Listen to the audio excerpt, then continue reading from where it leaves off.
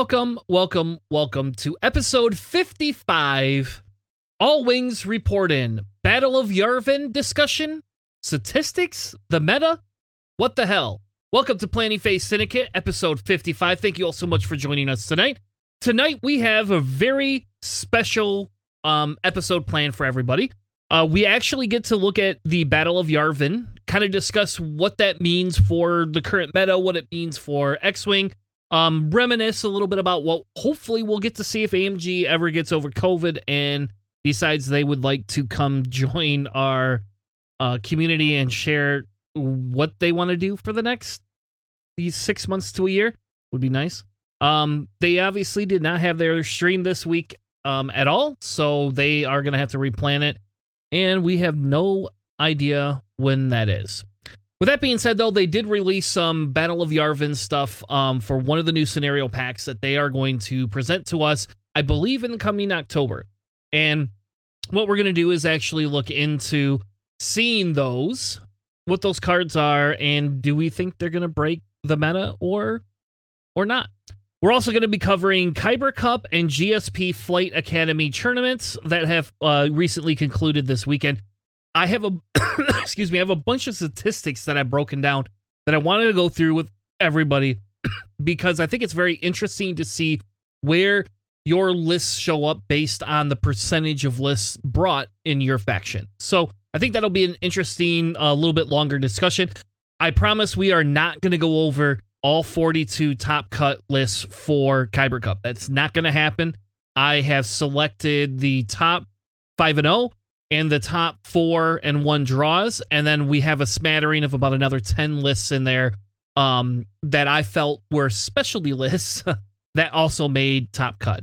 And there's somebody on this podcast who made top cut, but I don't know if I'll cover his list because it's kind of just a cheap, generic crap list. But we'll see. Maybe we'll cover it. Maybe we won't.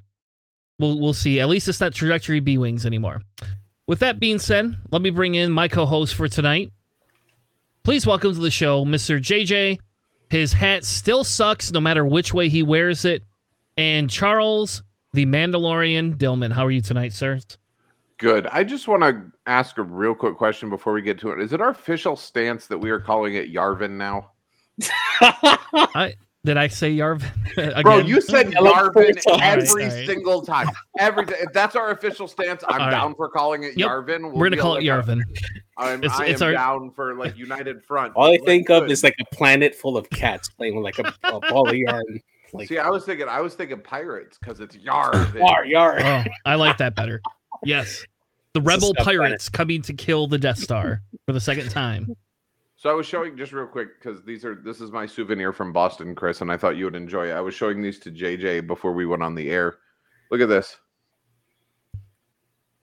Oh, that's cool. Those are like mini Magic. This is a fully functional 60-card Magic the Gathering deck, just for purposes of comparison. This is a regular size deck of cards. That's sweet. I have two of them. I can't imagine trying to shuffle that. Like the tiny I have one that's a Johnny and one that's Nicobolus. I need JJ. You and I are going to get drunk one evening and go to a Friday Night Magic and sit down with these decks and see if anybody will actually play against us. I know, right? It says right here in the text. If you know what got a magnifying glass. Did you know what all the cards do? As long as you know what the cards do, I mean, what are they? What can they say? You know. Well, I don't know that they're legal. I don't know what's on the banned list and what isn't, but there you go. That's good Lord. I would have to get like magnifying glasses out to read that. Oh my gosh. Like, here, guys, hold on. Oh, that's what this card does. They're like the tiny little upgrade cards from our Armada. That's how small those things look. Yes. Yeah, you're right. They're like old school X-Wing upgrade cards at 1.0. Oh, yeah. Oh, gosh. Yeah, those are Well, fair enough. How was your guys' week so far? I guess technically it's the beginning of the week, but how was last week for y'all? Well, in terms of health-wise, I don't know about you, Charles, but you sound like you're suffering through the same thing. The allergies here in Florida have been so bad. Yesterday, and this morning, I was pretty much in misery with my sinuses, like just trying to recover. But other than that, I had a great time watching like a lot of like different matchups for the last week at Kyber here. There's a lot of great strong lists, a lot of great players, a lot of close games that I saw this week. And I'm just excited to get to a lot of these top cuts for both Kyber and then next week also the GSP event. Yeah, mine is a mixture of allergies and actual sickness. But I feel your pain. Yesterday, I took Benadryl and Claritin and anything that I could get my hands on that was a decongestant, and none of it like touched it. It's been just terrible. Yeah. Yeah, hopefully that's not the norm for every year, because that I hate allergy season. I have worse allergies in the spring than I do in the fall, but see, the thing is, and this is where people like, oh, the Sunshine State, it's summer all the time. Yeah, you know what that means? It means there's no winter where things die. So it's just pollen all the time. But I will say this, when we went to Boston last week, there were cars that had been sitting still for more than a day that had a film of yellow on them from all of the pollen. It was it was terrible. Boston was amazing. Massachusetts was awesome, but the pollen count was ridiculous this year.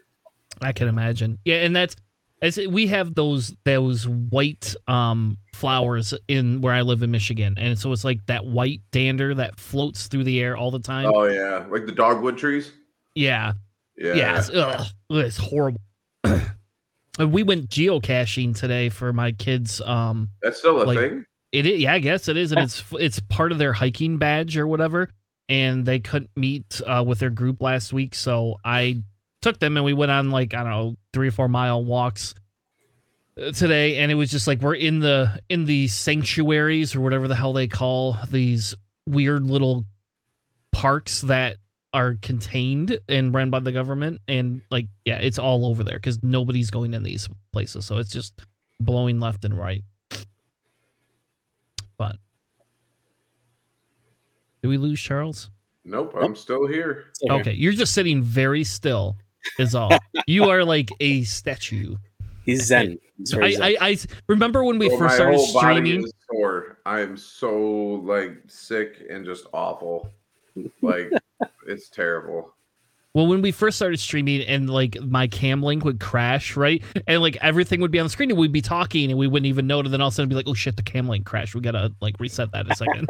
That's what I felt like for a second. I gotta refresh Charles's app there. So anyway, well, that's good. I'm glad everybody had a good weekend. A reminder, if you live in Florida and you would like to join us for the first ever Planning Phase Syndicate tournament, we are hosting one July 9th in Orlando-ish area. It's Orlando. No, it's Orlando proper. It is technically okay. Cool. Yes. And you can go to Disney afterwards if you want. JJ said he's buying everybody a lightsaber who comes out. So I mean, sounds great to me. Anybody? Let me rephrase that. I got to correct you just real quick. JJ is willing to buy a lightsaber for anybody who can get an appointment on that day. Yeah. Right. Exactly. And also for anybody that's coming, this has been kind of a new thing, but while I was unpacking at my new house, I found an extra Gar Saxon Funko Pop. So if you show up with a Gar Saxon pilot on your list or a crew on your list and manage to win a game, it's yours. So I'm going to bring it to the tournament. It is a side kind of hustle thing. If you really want one, I've got an extra one. So, yeah, and it's free. Look at that. All you got to do is beat Charles in a game. I didn't say it had to beat me. I just said they had to get a victory. Oh, even better then. Well, then that's guaranteed. I'm at least giving them a chance. If they had to play me, there was no chance. Oh. All right. So why don't we get into the Battle of Yavin to begin with? And I guess I'm just going to keep saying it because I got it on the stream, on the overlay, correct? But I obviously don't know how to speak properly, so we're gonna go ahead and transition. And now what we're gonna do is talk about the Battle of Yavin, and essentially what they were told us is going to be a scenario pack with standard loadout cards, which I guess were a thing. I didn't know this was a thing like that FFG did, but I guess it's a whole thing. And sometimes those cards can be used in standard play. I would say if I'm not mistaken, and JJ, you're the resident expert when it comes to tournament stuff, but up till now, the quick build cards have not been tournament play legal. They have been for you to play with your friends and to like pick up games and learning stuff. These quick build cards that are coming in the Battle of Yavin, I can't do it. I'm sorry. The Battle of Yavin. I can't. It felt so wrong. Like my body revolted. In the Battle of Yavin pack will be the first ones we have that are actually tournament legal. Yeah. Yeah. Now there has been some promos that were released previously by FFG. I want to say that originally had some common upgrades that were added on to the cards. I know there's a Blackout with Trick Shot that came out, and there's another Delta 7 one that had it as well. That they gave out as promos for some of the tournament events that those were legal, but this is before the AMG takeover. So yeah. So the funny thing, and I will get to it. I do actually have a screenshot. It does look like AMG 100% confirmed on Facebook that these will be legal for standard tournament play. Yeah. So I'm going to be very interested to see what their point costs are, because here's their transmission, is what they called it. Their release to us of what the Battle of Yavin is. And essentially they say it's going to be a scenario pack. And this scenario pack is going to be chock full of contents for both experienced players and new candidates. We'll see about that. But the scenario pack is going to be a new type of expansion that they want to plan to continue to release, which I'll be honest, I like this scenario.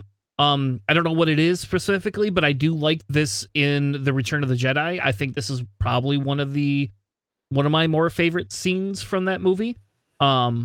So I am very excited to see like thematic scenarios come. I'm not 100% sold if I think this should be a tournament thing, or if this should be kind of specialized like Epic. But essentially what they're going to do is you're going to get standard loadout ship pilots that you can take into battle with unique scenarios for players to reenact on the tabletop. And they give some examples. They say this engagement, you get a squad of 35 points and face off to determine the fate of the rebellion. That's crazy, right? 35 points. Yeah, this is definitely bordering into like Epic style play, where you have like a very large fleet to like spread out and do like that particular scenario there. Now, in terms of this being like standard for, or like legal for tournament play, as long as you cannot add or remove any upgrades with this standard card or pilot loadout, then I think it should be okay, because they would be able to cost it appropriately, to give it as an alternate way to field this particular pilot. Honestly, like for the one that we're going to look at first, Luke Skywalker, the way that is loaded out, what we're seeing, at least from what I've seen across the board, playing several games and stuff, pretty much the standard way of seeing Luke Skywalker in the T65. You see him a lot with like Trick Shot, Shatter Shot as of right now, with the current meta, and seeing him with an alternate loadout that doesn't have that particular combo, which is really strong, is nice to try to see a different side of, or different loadout for Luke Skywalker that is standard legal for tournaments. Yeah. So they basically say that one of your ships is going to get the attack run condition. It's going to make an approach and shoot proton torpedoes at the exhaust port, right? So very thematic. But I'm a little confused because they didn't go into exactly how that's going to work. But they did essentially say that they are going to introduce the TIE Interceptor, which I guess has received controversy from them.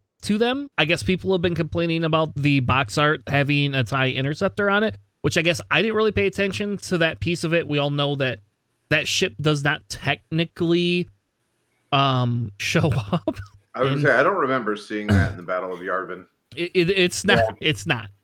Technically speaking, it's not. Like, it doesn't show up because I don't think they invented it yet. You know? So in their in the Star Wars Celebration panel, when they originally like revealed this, part of the discussion piece on why they went with TIE interceptors was that they actually worked together with Lucasfilm to discuss the possibility of other different types of ships being there at the Battle of Yavin. And Lucasfilm did give them their blessing that they did say that there were other fleets that were nearby that did have the prototype TIE interceptors at the time. So they could have been in the vicinity of the area. They didn't necessarily show up on film, but they were in the vicinity. And they do show up afterwards to help basically recover the survivors of the exploded Death Star, including a mention in Lost Stars where Gazanti shows up to recover Vader's X-1 as well. That was damaged after the explosion. To recover it, and they do mention TIE interceptors there. So it's a really big reach for lore because everybody just remembers the Battle of Yavin according to what the films show. But there is other extended media that kind of goes into that as well. It's just it's something like if you haven't read it or you don't know it, you just miss it. And then on the other end, they also wanted to kind of balance this particular scenario as well because they felt that TIE fighters versus X-Wings were not going to have the same chance in terms of pushing damage through, I guess, for balance. So they felt that the interceptors were a better choice. So can I ask a weird question, though? Sure. Just because, and I understand the logic to some extent in that, JJ. I don't disagree with that piece of it, except for the fact that they're changing pilot abilities. And Luke is an example. They are changing his ability on the standard loadout card. Couldn't we just give TIE fighters a ability to have like a free reroll and an extra red dice and then have, 4 dice at range 1 and 3 at range 2 to 3 and then give them the ability where they could have standard like cannons or something stupid like that? I mean, they could do that. I think changing the ability of a ship versus changing potential stat lines or changing things like that have two very different effects on the game. And the other part of it is that it becomes a word salad at that point too, right? And you're trying to minimize the amount of text you have on the card. So. I guess it just seems like they could have stayed closer and more true, but yeah, I agree. It is what it is. Like I think that they should have, in addition, added TIE fighters and TIE interceptors for that variance. Because obviously the Rebels have the Falcon, the T-65, and the Y-Wing. There's 3 different ships, whereas now on the Imperial side, all we have is the Interceptors and Vaders. That's it. So yeah. Now, the other question too, right? If they're going to up it to 35 points, are they going to allow us to have a larger ship count? So as I read this and I take a look at the back art of this particular box, all the pilots listed there, it looks like that you should be able to field every single pilot there in a 35-point list. So that's how I interpret it. So yeah. All right. Well, let's look at some of the cards. Let's start with Luke. What changed for Luke? So the first thing that we have is his ability. So he reads, after you're declared the defender during attack, you may recover 1 force. That's the same as before. The added on ability is basically hopeful. After another friendly ship at range 0 to 3 is destroyed, you may perform a focus or boost action on his card. So that's something that's added on to him that normally isn't on his ability. The other thing that we don't have on this ship is the S-foils. They no longer need to open or close those S-foils since they already have this ability baked in onto the pilot itself. And we see it in attack speed. After you fully execute a 3 or 4 speed maneuver, you may boost using the 1 straight template. Now, it is a more limiting boost since you can only go straight.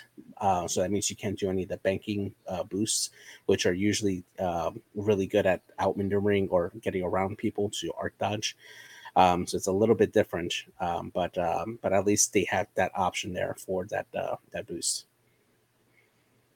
Yeah, and I think I think that's interesting, and I think they're auto including instinctive aim, which makes sense, and they are auto including proton torpedoes. Again, makes sense. And then they're adding R2D2. So I get the R2D2 include. It makes a million times lore sense, but like R2D2's ability, I don't know. Like, hey Luke, you want to take a disarm token, and now you're going to be able to recover his shield. Great. You know, like, Can I ask a question on this? Because I'm trying to find it outside of our document. Is this official release or is this a spoil or this was is in a spoil. Yeah. So we don't know if this is true or not. No. Oh, this is true. This came directly from Oh, AMG. no, okay. When I said spoil, I mean like somebody said they got their hands on a pack. Because Oh, I'm on no. AMG's Oh, no, release page and I don't see Luke on there. That's the only reason I asked. Yes, because it was a Facebook or Twitter picture. It's okay. And we should also preface this that AMG originally scheduled to have the mini extravaganza this week with all their streams where they would have broken down and revealed a lot of these cards. However, because a big group of them did end up with COVID, they had to cancel and reschedule. But they did release these images for the Battle of Yavin pack. They just they're gonna postpone the stream for a different week, so that way they can like do an actual full gameplay of this of all these ships and stuff, and answer, I guess, community questions for this pack. Yeah. Yep. And R2D2, yes, Psionic. It is 2 charges for R2D2 for that. So now it'll be interesting, I think, because they talk about the proton torpedoes being used to complete the attack run. And there's no ability for him to recharge those. So at least they're going to be encouraging Luke to only shoot them. You know, at the don't shoot me, Luke. Leave me out of this. Which again, maybe makes sense why they put R2D2 on there, right? Like, hey, Luke doesn't need to shoot because you're using Luke to go do the job that Luke, I guess, was created by his father and mother to do. I guess. I don't know. I guess for me, and maybe this is weird, but a comedian pointed this out on a special I was watching over the weekend, and I never really thought about it like this. When they're talking about shooting the proton torpedoes into the Death Star, into a hole that's 3 meters wide, it seems like it's not very big, but when you look at the fact that Chewbacca is 3 meters tall, that's a big ass hole, man. That's a large hole to try and shoot a missile into. I mean, I'm not saying one way or the other, but like maybe it's not as. And somebody else pointed out that like laser bolts firing out of a gun fired about the same speed as like a fastball in the Major League Baseball, and just about every player in Major League Baseball can swat a fastball out of the air. So maybe deflecting laser bolts with your lightsaber is not as impressive as people think it is. That's true. That. I guess I never thought about that way, Charles. Damn you and your making me think about things I don't want to do. All right, the next pilot we get is Pops Corel. I'm kind of actually excited just to have this Y-wing in the like a new Y-wing. Right, like in Rebels, who do you always take? Cavill. Dutch. Oh, Cavill is who you take in Scum, but Nora is also very good as well. But yeah, Cavill or Dutch. Yeah, and the unique thing here is they don't have anything to reduce the barrel roll. So that's okay. If you ever see a Y-wing player take a barrel roll, just smack them in the head and move on. That's not a thing they do. Anyway. I love the 2 dice reroll. That's nice. Yeah, that's pretty good. So just looking at his ability here, it says while you perform a turret arc attack, you may reroll up to 2 attack dice, and he also comes with the Hope upgrade as well. After another friendly ship at range 0 to 3 is destroyed, you may perform a focus or boost action.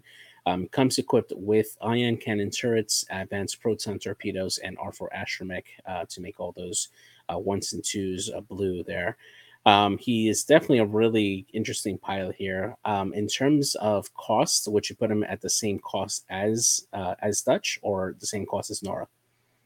I have an issue here, because non-fighting or non-pre-constructed battle situation cards.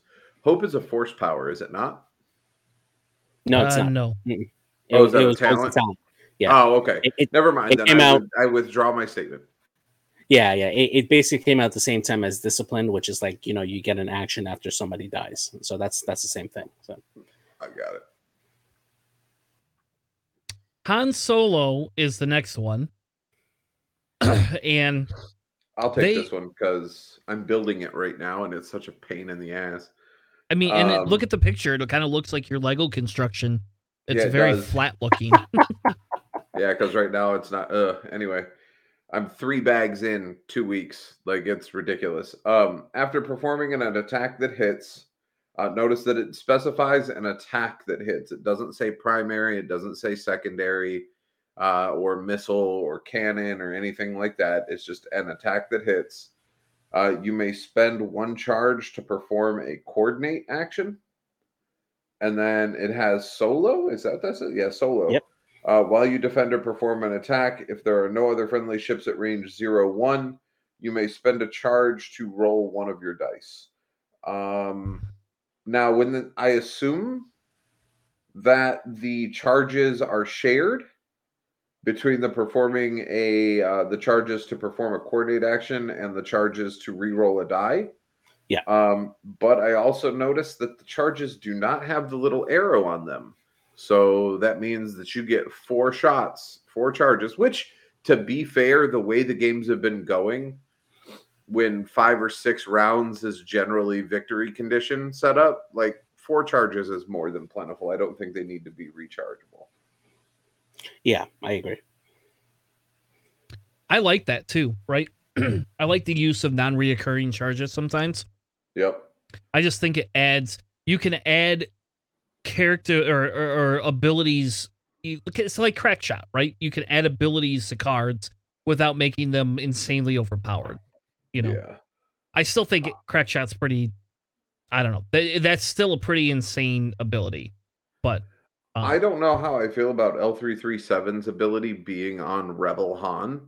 I don't think the Rebel Falcon needed more things to make it better. I think when you have the Scum Falcon and you've got to spend 20 some odd points and upgrades to get it on par with what the Rebel Falcon can do, and then you take an ability that was up till now solely on the Scum Falcon and add it to the Rebel Falcon, like, what are we doing?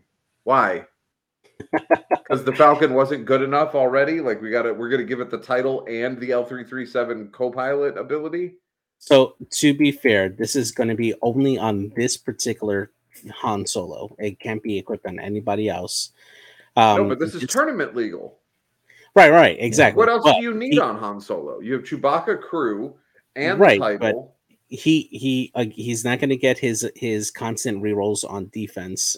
He's limited to 4, and it's only 1 dice, so he's not going to be able to constantly like reroll that. And besides that, I mean, he doesn't have access to Bistan. Yes, it's still 3-gun turret, but he's not going to have access to trick shot either, so he can't do the hide behind the rock shenanigans that the other Han Solo can do.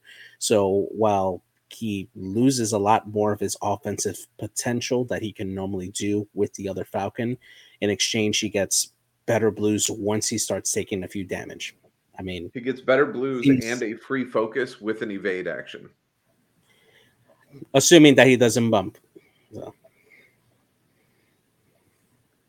Yeah. So I mean, I'm down to see it, but I think that giving the Rebel Falcon more maneuverability seems a little bit much in my personal opinion. But they already had Neenum, which already made that the same thing without the added drawback of making sure that you're damaged, so or not shielded in this case.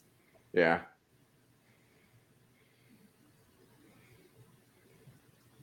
All right. Just out of curiosity, were there any scum at the Battle of Yavin? No. Apparently not. Pirates. There were interceptors in ships that we never saw that we can say were there for the purposes of releasing them for the game, but we can't give Slave One is out there. we can't say that Star Vipers were there or anything to give me a pre-construct Star Viper. There are no Mandalorian commandos anywhere around either. All right. So the next pilot is Iden Versio in the Interceptor. Now, I'm going to preface this by saying, since this is being able to be legal and standard, this right here, just like this, to some extent, this makes my day. Not only did you just give an Interceptor a free shield, which just seems crazy to me. Like, here you go, Interceptor. Have a free shield. You get 3 green dice. You're ultra maneuverable, and you get a free shield. I mean, to be fair, they're going against proton torpedoes, so I mean, I guess, I guess, but And you so get a damage prevention every other turn, yes, exactly. Before or every 2 turns. Yes, yep, you get to prevent. Yeah, it's a free evade, essentially. So Yeah. Yep, so you get a free evade every 2 turns. They're bolting sensitive controls onto there, which I have no issues with. Whatever, that's fine. I play with sensitive controls more often, minus Soon's Hirfeld. He's the only one I don't put in there. Put that on right now. And that's only because he's an I6. Anyway, but so now we have Iden. And she gets Predator and then Fanatic, which she never had before. But so essentially she got Stu's talents. And then the Fanatic essentially is a free calculate conversion on offense. So, but you have to be unshielded for it. So, yeah, definitely really, really good. I think I prefer this version of Iden's ability versus the other one because the other one is a one and done. Although you could cancel out an entire attack, this one here, if you you can at least do it more often, and it incentivizes you to keep her alive. At I4 with a 3-gun attack on an interceptor, yeah, that's really good. Yeah, I like it. I think this is good. I don't think I don't know if we'll see Fanatical. My guess is she'll either pop or live forever. Well, Fanatical it's a weird way to think about it, but this is just my way of thinking. You could just run her over a rock to get rid of that shield and then have Fanatical active for the entire game. I do not recommend that, by the way. As a person who's done that, I highly don't recommend it. Fair. All right, Vader is the next one, and he's not a TIE Defender, thank God. But what did he they didn't change? fly that at the Battle of Yavin. I don't care what LucasArts says. I know, thank God for that. So what did they change on Vader, JJ? So his ability has changed here. First, before we go there, his stat line changed as well. He also has 3 shields on the chassis instead of the normal 2 that the X1 has. So his ability is changed to while you perform an attack, you may spend 1 force to change 1 blank result to a focus result, which is what they brought over. To a hit result. To what they brought over from his TIE Defender pilot ability, which is really great. And he also does not have the limitation from the TIE Defender where he can only spend the force on offense. So he can actually do both on this one here. He does still have his advanced starting computer, but he comes equipped with marksmanship, hate, and afterburners for this build, which makes him a really, really solid platform, making him a lot more reliable on offense for this particular chassis. And he's going to definitely do some damage. Well, thank goodness he's more reliable on offense. If I remember footage correctly from our historical archives, he got shot out of the sky by the intergalactic version of an 18-wheeler that snuck up on him. So, yeah, all right. And just a correction from the chat, and we went back up and looked at Iden. Iden actually you have to be damaged, so you have to actually take a physical damage card. It's not on the shield, so that's actually a little bit better than that makes me feel a little bit. I mean, not saying I wouldn't run the hell out of that, but that makes me feel a little bit better. I don't know that I would now because that means you're 2 health away from death. Yeah, now you do not want to do it, and you have to hit 2 obstacles, Charles, to get it off there. Now, the main drawback for this Vader is the fact that you can't link your focus into or use the force to get that additional action for a target lock. You're going to have to make a choice here to either do the target lock to get that 3rd die on offense for Vader, or take a focus to mod your shots and not spend all your force. So that is the drawback to the change to his chassis, but still pretty good. Yeah, no FCS. It's an automatic. You get no FCS on this. So yeah. I don't know. I think that's kind of cool. There's the pack, right? And that's what you see with the TIE Interceptor on it. And then we have, this is where they officially confirm these will be legal for standard play. Now, this is where it's a little bit more interesting. They list on so this is from the AMG site. They list every pilot that is on here. Mm-hmm. Everyone.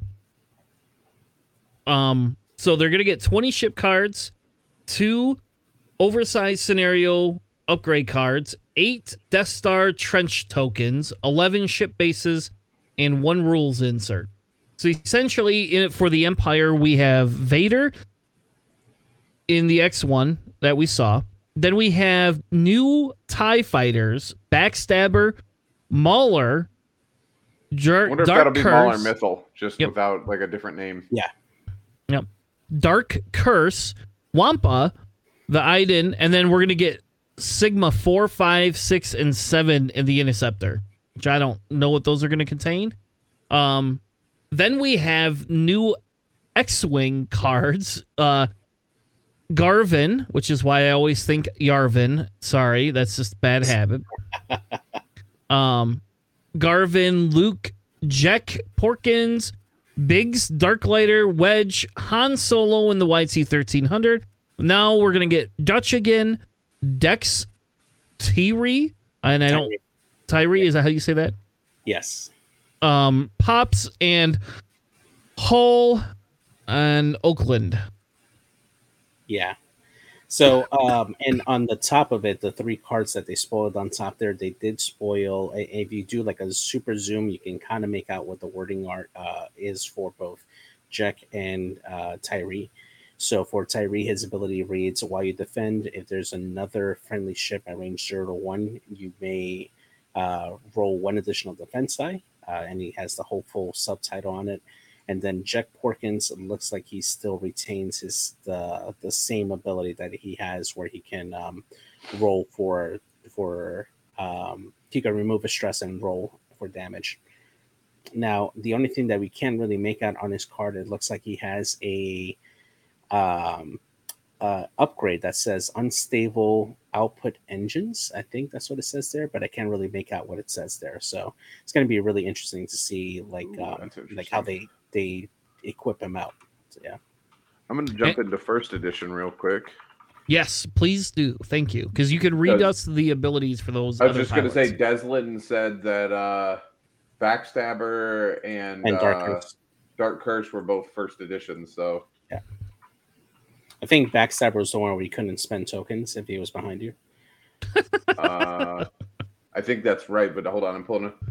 Yeah, when attacking from outside the defender's fire. No, sorry. So Backstabber was when attacking from outside the defender's firing arc, roll 1 additional attack die. So that gave you a 3 attack TIE fighter as long as you were outside of the attack arc. And the other one was Dark Curse. Let's see here. Ooh, would erase it from the archives? No. It doesn't exist.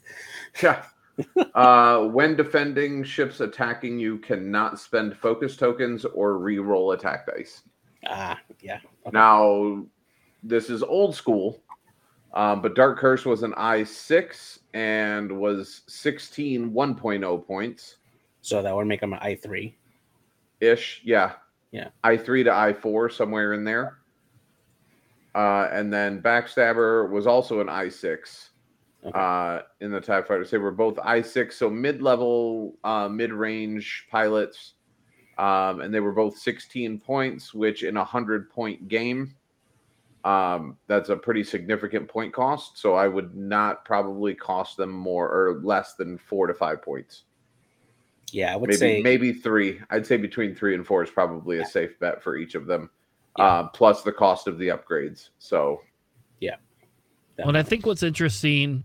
I think the big interesting thing here, right, is, we're going to do 2 things. The first, I think the interesting thing here is the fact that it's a 35 points. We don't know if it's total destruction. Are they forcing you to not, to engage a little bit, but really just go after, the objective here, which is obviously to shoot a proton torpedo in, the exhaust port. I don't know. So I think that's the interesting piece. I will kick off the next piece that I wanted before we get into any of the cup, the metadata, right?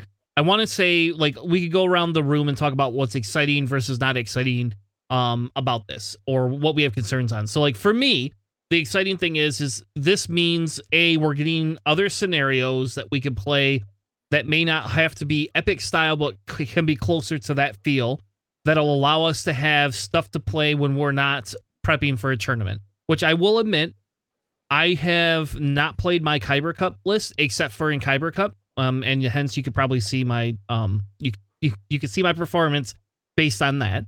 I've been playing other things. I ran a Rebel list, last week at locals, and a dual defender list, which, I got a lot of shit for, but, anyway, we Rebels. Because I never fly Rebels. I thought I'd give it a chance. So, anyway, I flew a fun Rebels list last week that I thought was fun and not meta at all. And anyway, and then so some of me is very excited to have something else to put on the table and play, right? Because I think that helps draw play things in. What I do worry a little bit about is how limited this scenario is, right? Can I take scum ships? Are you going to tell me I can't take a scum ship? Are you going to tell me I can't fly a separatist ship? I mean, technically speaking, right? We wouldn't do that. Technically speaking, it doesn't fit that. So does that scenario then limit you to just those two factions, and then kind of force you into pigeonhole you into that? I don't know.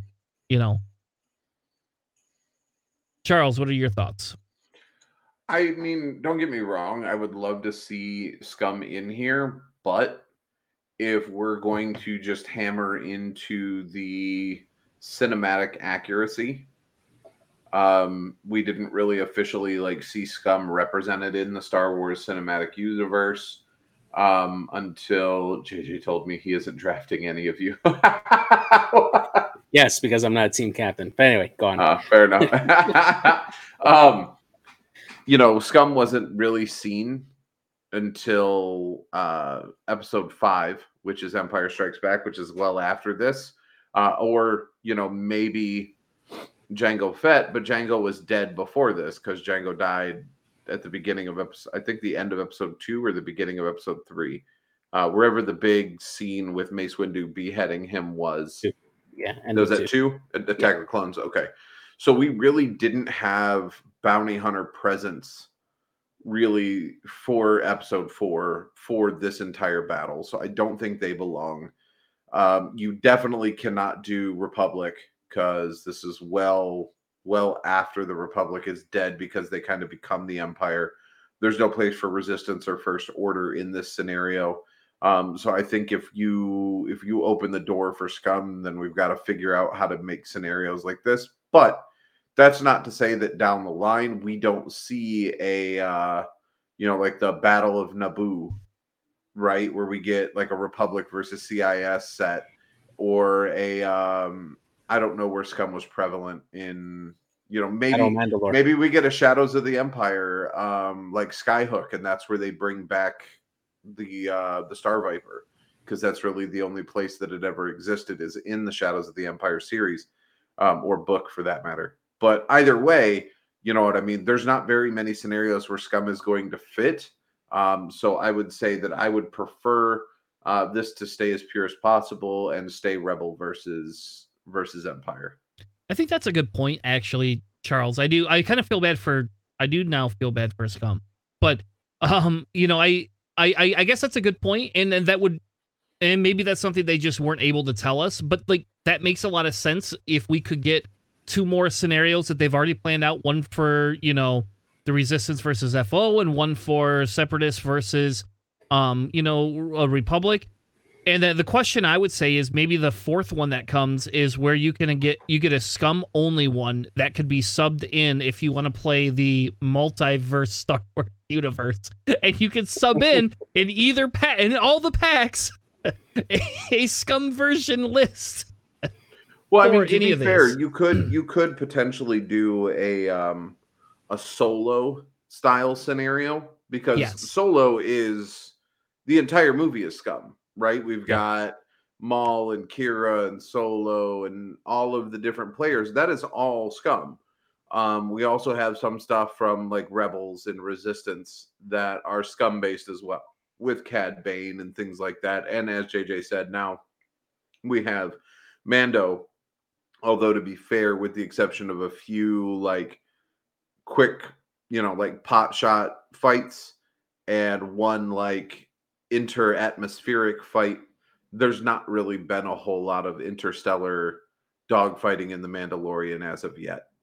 So, and just to kind of clarify for that, so there are a couple of like battle packs that they could make that would include Scum versus another faction, or at least as a third faction. One of them, particularly, is the Battle of Atollon, where the Mandalorian forces go and assault the Empire from behind to try to free the rebels from going out.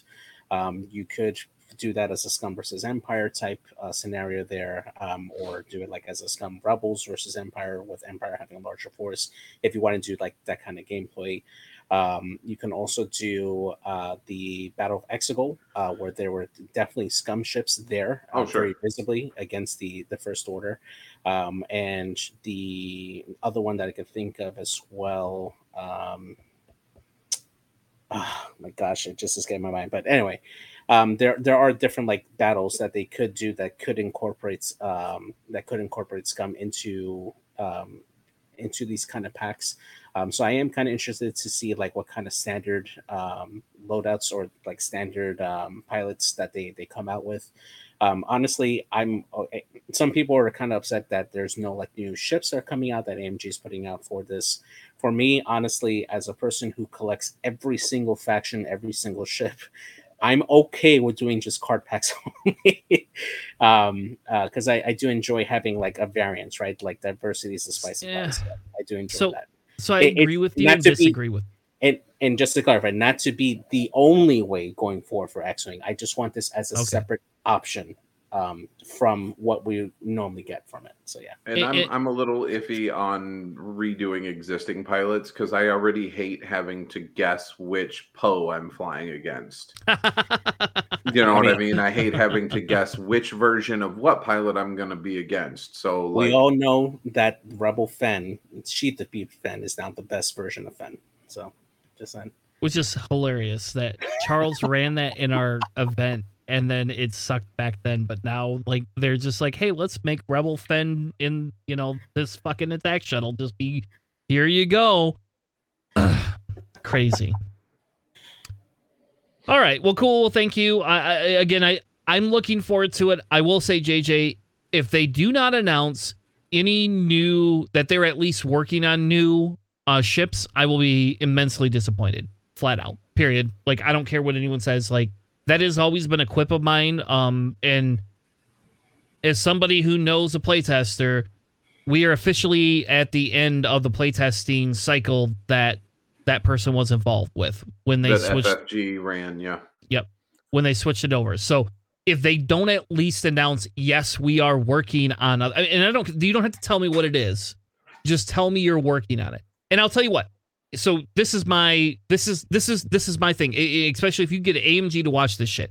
If you are doing some sort of a High Republic or an Old Republic and you're going to bring a whole new fucking faction in, and the main reason that you all have not told us anything is because of that, then I'm okay with that at this point, right? Like at that point, if that's the case, if the reason that you're not doing it is because of this, then I guess at this point, I'll be excited when that new faction comes. So yeah, exactly.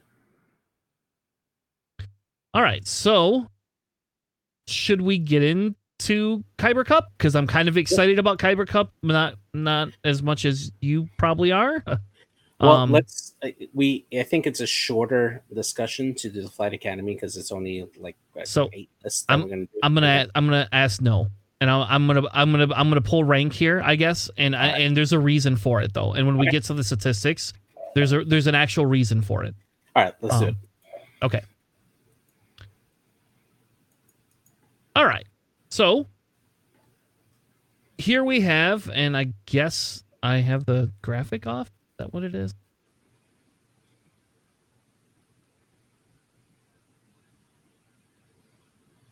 All right, fix that. There we go. Now you can see it in all its glory. So what I did is I went and I took all of the lists that we had, right? I took all of the lists, the total number of players, total number of lists, total number of top cut, and I started to break them down. So I'll show you really what the main output is, this graph right here, right? And I'll explain the color coding in a few seconds. But what I wanted to do is I want to review what percent of top cut they made, percent of total lists that they had, and then kind of look at the difference between that. Then we're going to get into what's the difference in the faction top cut versus the faction list percentages, right? And then we're going to compare those differences and see where the lists come floating out. Now, again, I'll apologize. This is what I do for a living to some extent, right? Like, I cut and dice statistics in different ways for different reasons. So I'll be honest with you, this is probably a little bit of an overkill. But this is Tanner. This is what I do. So, and again, I do this shit for a living in the healthcare system. So, anyway, so Kyber Cup essentially had 241 players.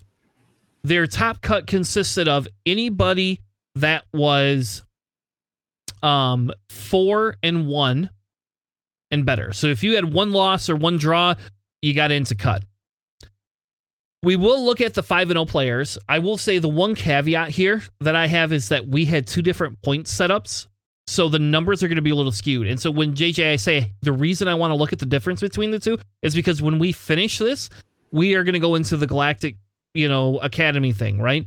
That makes sense. And then we're going to look at the difference between the two, because these Kyber Cup numbers are a little bit unbalanced because of the fact that we had a points change up halfway through. And I don't know how to dissect it because I did not save all the bloody lists and what everybody was at back then. I didn't even think about that. That would have been a good analysis to see where the two differences were. But anyway, so.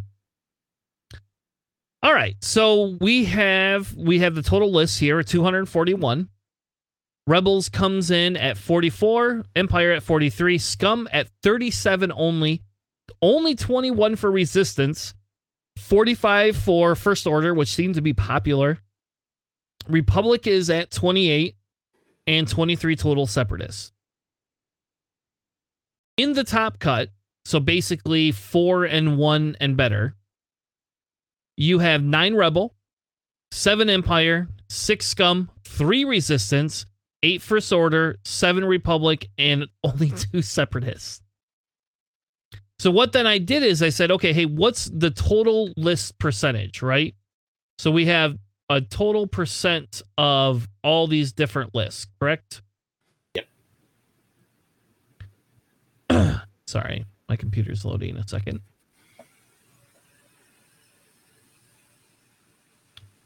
Hold on.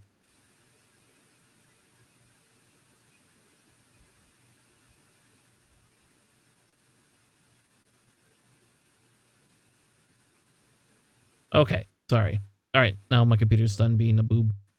So essentially, when we look at the total percent of lists, they had 44 out of 241. So that's 18%. So if you look across the board, Resistance and Separatists are pretty low. Republic, I think people changed. I could be wrong about that, but I think people changed factions, JJ, and I don't know, maybe you're closer to this than I am, but I think there were definitely people who changed factions after the last points update because we were given the option where we took a week off to come up with lists. There was an incentive to still stay in the same faction, but there were definitely people who switched factions from 2 weeks ago. So yeah. All right. So that's why I wanted to go through these first, because these are a little bit skewed. So Separatists and Resistance are the two low-end outliers. Now we look at percent of top cut, right? So that is essentially if you take the total number of top cut lists out of the total top cut. So Rebel comes in 3% higher. Empire, Scum, and Resistance are on the negative side. First Order comes out flat. Then we have, from there, we have the Republic at 5% over and Separatists at negative 5%. Okay. So Separatists come in pretty low and Rebel come in pretty high. So if we look at a variance standard, those are the big variances that we have right there, right? Yeah, now I do find it interesting that Separatists came in lower for this melee, especially after the change, because I believe that the Rogue-class Starfighter is a really solid platform. Just having the opportunity to play against it in a few rounds, particularly on the Separatists with that version of Cat Bane. I do think that there is a pretty high ceiling for that particular pilot, and I think that it would be enough to help improve the meta for the Separatists in particular. But then again, we're only 2 weeks in so far, so I don't think that there's proper a proper exposure to that particular chassis as of yet. But I do expect for Separatists to go up for that. Yep. And I wouldn't be surprised, but we'll see, because we're going to look at the other numbers later. The issue that I have with that, JJ, just between just us, I think the reason, and call me out on this, Chris, because you're the Separatist player. When we look at chassis for chassis, Rebel versus Separatist is a lot of high agility but easy pop ships, right? Like you can one hit almost every ship that Separatist has, with the exception of maybe like the bomber and the belly rub, right? Outside of that, they're all one shots. There is no like big tanky style ships. Whereas when we flip over to Rebel, there's not a Rebel ship that gets played, with the exception of maybe a Z95, which, let's be fair, nobody runs. There's not a Rebel ship that can get one shot. You can't one shot an X-Wing without some very creative crit training. You're not going to one shot a Y-Wing or a B-Wing or the Falcon. Like, it takes considerable amounts of effort to get through one single ship. Whereas when you're flying a Separatist list, in order to have the bodies that you need on the mat to stay functional, it's just like TIE interceptors, right? When I play against John on his TIE interceptor list, as long as I can swat a TIE interceptor around, I'm keeping pace points wise, regardless of objectives. But the minute that it's the other way around, and all of a sudden, like, now I can't swat ships out of the sky, I lose to Rebels every time with the exact same list and the exact same strategy, because it's harder to kill Rebel ships than it is to kill Separatist, or it is to kill Jedi, or it is to kill anything that's a high agility, low health ship. So I think right now, and this is why they were good in 1.0, we have removed the need for them to have half points again, which is exactly what it was in 1.0. That's why B-Wings and X-Wings were so strong, and Y-Wings in 1.0, because there were no half points. And it took so much effort to chew through a ship that by the time you got done with it, they've eaten you alive, or they've gotten enough objective points that they're not worried about the one ship that it took you 3 rounds to kill.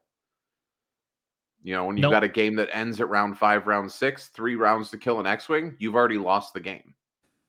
I actually agree with Charles here in the aspect of, in terms of cheap beef. And I think that's the discussion Charles is bringing to the table. It's cheap beef, right? Separatist has 0 cheap beef.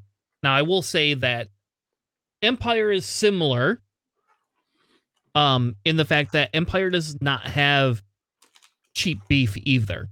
Correct. So, but when you look at your statistics, though, yes, that's why they look at the lists that are making it and the lists that aren't. The only outlier there that I can see really is FO, and that's because FO doesn't have any cheap beef. but their pilots that they do have are just really well balanced. But that's just, again, me. This is something that I've been saying since the beginning of scenario play, is when you create a situation where more ships on the board equal better victories, you're leaning hard into the rebels, forte, because that's what they do, is lots of ships with lots of ass that are low cost. Yep. Now the second graph that I have right there is what I did is I said, okay, hey, now let's break down how many of my actual lists got into Top Cut. And again, this is going to be a little bit longer piece where when we get to the GSP thing, it'll go really quickly, right? Like that'll be a lot quicker.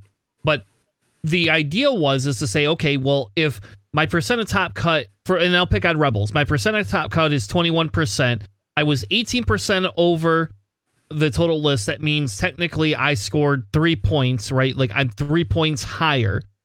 But then I said, okay, well, what about my actual faction Top Cut, right? Versus the faction list. So like, again, it's basically, if I take 9 out of 44, I only come in at 20%, which is a little bit lower, but I come in at 20% versus the 21% because and this is where my predictability, if I have X amount of lists, my predictability for my faction cut should be almost identical to my Top Cut percentage if it's a balanced faction. And that's where the statistics get a little bit more unique. So, and I apologize for the 0% should be yellow, and I'm dumb. But here's where Scum comes in at 2%, Resistance comes in at 7% over what they would be predicted to be, and Separatists come in at only 4%, but Republic comes in at 8%, right? So Republic goes up a little bit. Rebels definitely go down, which means we have more people flying Rebels, right? Than we have the skilled people getting in, but we don't have, like, it means it's harder to get the Top Cut wins. Whereas in Scum, we're getting more Top Cut wins versus the percentage of that, right? So does that make sense? I didn't lose anyone? Nope. Good. Okay, good. I'm sorry, and I just apologize because I don't know everybody's background super well. So then what I did is then I said, okay, well, now let's do a combined ranking, right? So let's look at like what the difference between those two are. Rebels comes up 1%. Empire is -1%. Scum is neutral. Resistance comes out at 3%. First Order is neutral. Republic comes out 7%, and Separatists are neutral. So then I went ahead and ranked them all, right? And anything that, and again, it's a very silly ranking, but, if you think about it, the top faction is Republic. Republic, even after the Jedi nerfs, overperformed. Now, I'm going to clarify this to say, again, this is a mixed result tournament. We are going to look at this number, and I don't know if we want to do that before we look at lists. That's up to you guys how you want to do that. We can look at the percentages of the GSP thing and then kind of go into that and then compare the two and then look at all the lists, or we could go lists and then come back to it. But the interesting thing here is Rebels does still come out 1% over and Empire comes out 1% down, but Resistance is up and Republic is insanely high compared to everybody else. So Republic still grossly outperforms that. And the only difference is that they had 3 rounds of old rules versus 2 rounds of new rules. Yeah, agreed. I'm definitely interested in comparing the stats with what we saw so far from the 2 rounds for the GSP, just to compare the performance. Okay, so what you want me to do is now skip down and go back and let's look at the actual numbers for them, right? Yeah, let's take a look at it. All right. So here we have, again, the Flight Club. Oh, I skipped all of the Flight Club stuff. I'm silly. Sorry. I apologize. JJ set the document up wrong. Yeah. We did originally. I didn't know how to move it all without. I didn't have enough time to move it all. All right. So here is and again, I'm going to caveat this real quickly because in my line of work, there's a couple of things that we have to point out. One, this is 2 rounds versus 5. That's a difference. 2, the old numbers happen every week. These happen consistently next to each other. There is a difference. I don't care what anybody says. There is still technically a difference in being able to play 5 rounds in one day versus, the over the course of weeks. Yeah. Yes. Yep. So there is a little bit of a difference there. We don't know what that variation is, but I can tell you that there is a variation there. So I just want to point that out. But we had a total of 39 players in the GSP tournament on Saturday. That means there was a top cut of 8. 18% of lists for Rebel, 15% of Empire, 28%. So Scum was highly represented, which I thought was interesting. I'm going to start there and say that's interesting. Resistance was 5%. First Order was 8%. 5% Republic, and Separatists came in at 21%. And this is no offense, JJ, but this is where Charles's point actually kind of hits home. Yeah. Like aggressively hits home. So, in top cut, Rebels were 25%, Empire was 25%, Scum came in at 38%, which is, again, that's just holy shit. Resistance is 13%, and there was no representation from the other 3. I will also caveat a secondary thing that this was done in America time, right? So I don't know how many European players or Australian players or anything like that we had, but I will say with this smaller number of players, this sample size is not a representation of the X-Wing community. Yeah. All right. So you can see the difference. Obviously, Separatist is the loser here. Resistance comes in close, 9% for Scum. Scum's obviously up. Empire is very high as well, obviously, because of one specific ship only, which I'm going to have to eat crow, I'm sure, when I go to my locals tomorrow. If they watch my show. I'm not going to say anything. We'll see if they actually watch my show. So then what we did is we did this is, again, the second rating is based on your predictive, thing. Where were you predictive, right? In your thing. So Rebels came in at 29%. So they were 4% better performing in their segment. Empire was 8% better. Scum came in at 27% better. Resistance was 50%. So and again, Resistance had throws this off a little bit because it's too fucking lists out of the whole thing. Like they do a little bit of a sham right there, right? That is, and then the other ones come in neutral, right? So when we take all the percentages and put them next to each other, Rebel comes out 5% higher. Empire comes in at 9% higher. Scum levels itself out, which is what we saw in the other one. Resistance is 22% higher. Resistance way overperformed, but again, they're a weird outlier. And then we have 4, 3, and 10% for the lower factions. Now we got to scroll all the way to the bottom. And now we have the comparison between the two, right? Rebel, comparatively, between the two, Rebel technically performed better, but they still came in ranked 3 overall. Empire, on the other hand, overperformed, and they came in number 2, whereas they were number 5 before. So whatever the points balance is, we see the points balance demonstrate that Empire come in higher than they did before. Scum comes in at number 4, identical. So Scum is performing in the exact same thing as it had before. Resistance has a higher combined ranking, but technically Resistance comes in at number 1, and they came in at number 2 in Kyber Cup. So Resistance is actually overperforming over what people are predicting and over what it is, right? Interesting. Yeah. Is there a graph with ship counts? So sorry, I'm going to stop what I'm doing. So the answer to Ferex 19 is I do not have a ship count, but that is if I could get these people to let me have metadata, I would 100% get you a ship count. And I think that's a valid discussion point and valid discussion point by scenario. So it is on my agenda of things I would like to look at, but I'm not invited to this X-Wing Elite community that analyzes statistics yet. So if you have an in, tell them, Tanner, this is what Tanner does for a living other places. So I would happily do this with X-Wing statistics for them.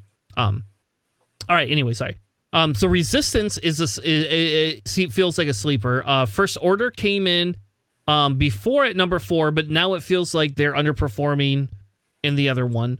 Republic comes in and feels like they are definitely underperforming, probably because of the nerf. And then Separatist comes in at negative 10%. They are the last faction. So even after Separatist gets all this love, Separatist still comes in at a lower percentage. That's rough. Jeez. So, I know I talked a lot.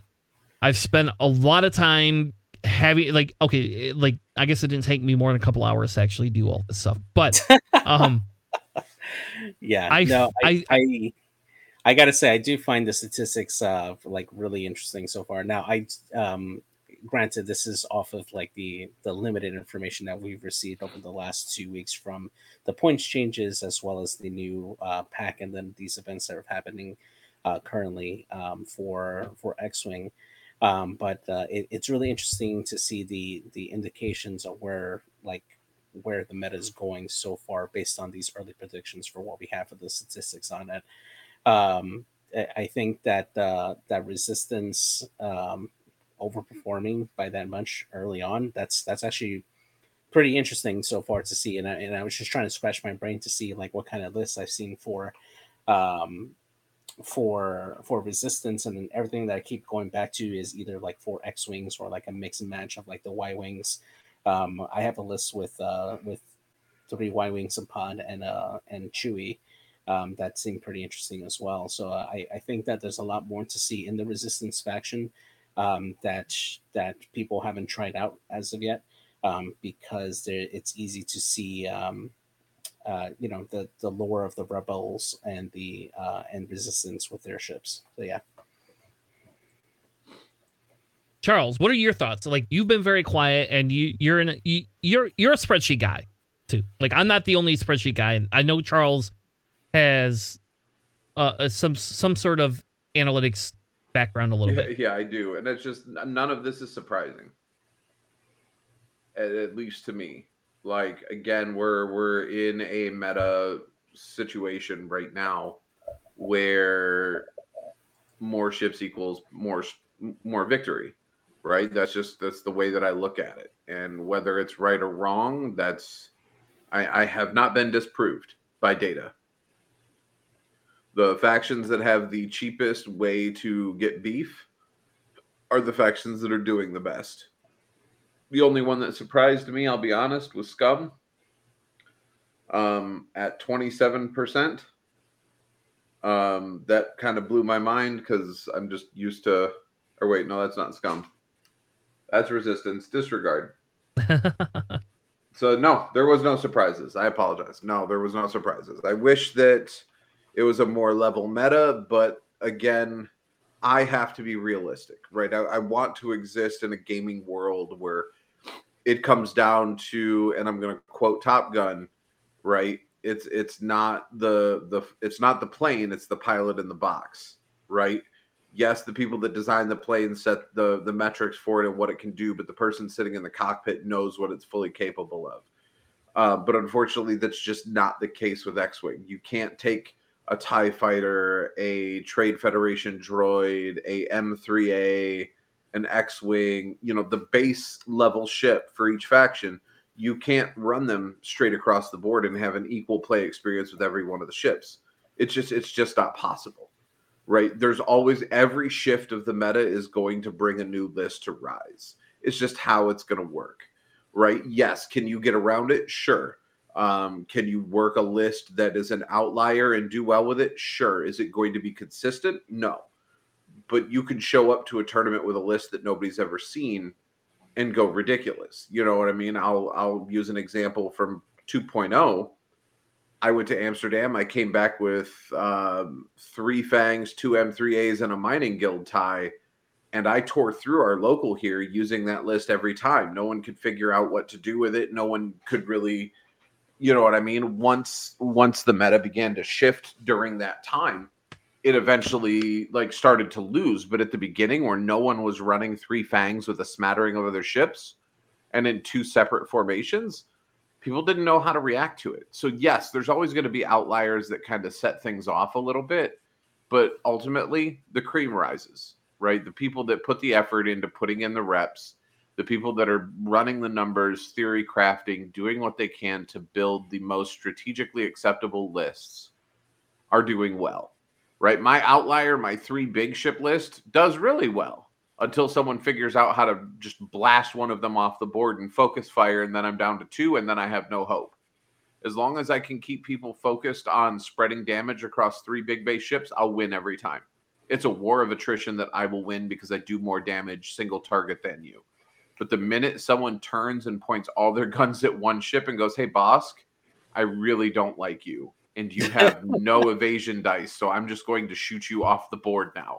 Like, there's nothing I can do about that, and that list crumbles. But as long as I can do the best I can to avoid that from happening, then it's not terrible. But none of this is really surprising to me, that the ships that have the better beef and the better ship counts are doing well. I would like to see it more level across the board, but that's just not how meta works. If that was the case, then there would be no power shift in Magic the Gathering. There would be no power shift from Legion. There'd be no power shift in Destiny.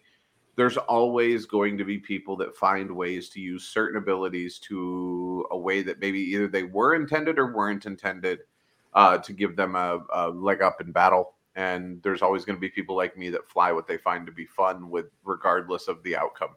So I don't know. I kind of disagree with it a little bit, mainly because I still think that 2.5 is still being, at least with the current points like that we have right now, the points change. I still think that there's still a lot of combos and pilots or not pilots, like lists that haven't had enough time to really had a chance to like fully be explored and used.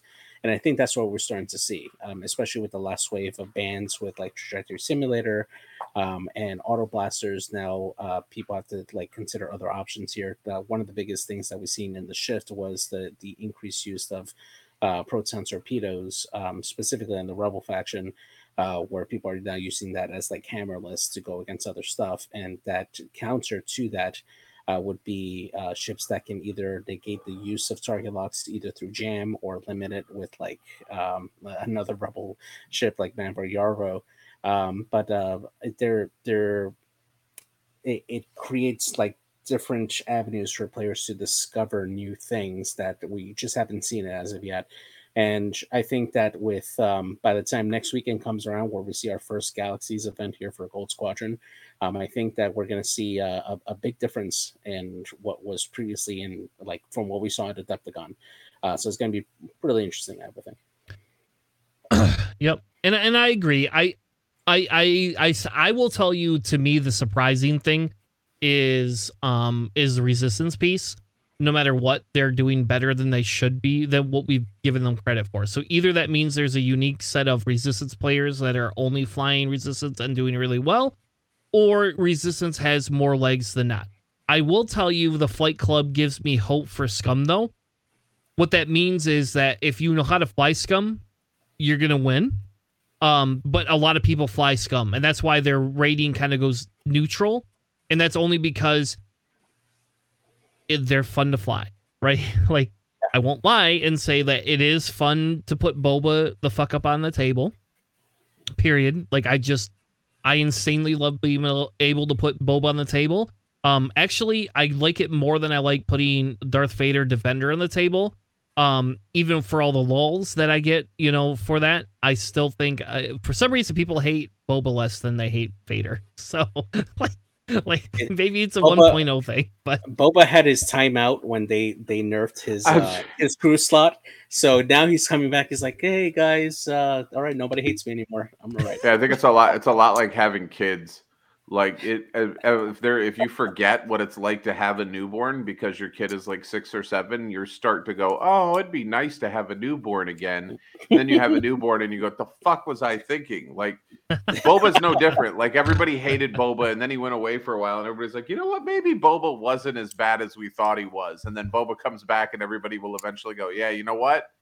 He was." all right. So we're gonna go through lists now. But here's the deal, JJ. So I'm going to make a deal with you because you love to read every upgrade on every card, and we're not going to do that today. Like, I don't, if there is a standout upgrade that you're like, oh my God, I can't believe that is on one of these ships, then tell us. Other than that, please do not read every upgrade because we will have another hour, and I don't have an hour. I want to do a spoiler cast tonight and for Obi-Wan Kenobi, and I do not have another hour, and I guarantee you Charles is texting me right now saying, you better make sure JJ doesn't read every fucking upgrade on here. That's not what I'm doing, but awesome. JJ, you listen to your ancestors. You read whatever upgrades you want to read. Oh, you're killing me, son. You're a Giants fan. We're used to you sucking up time, so. Oh. Wow.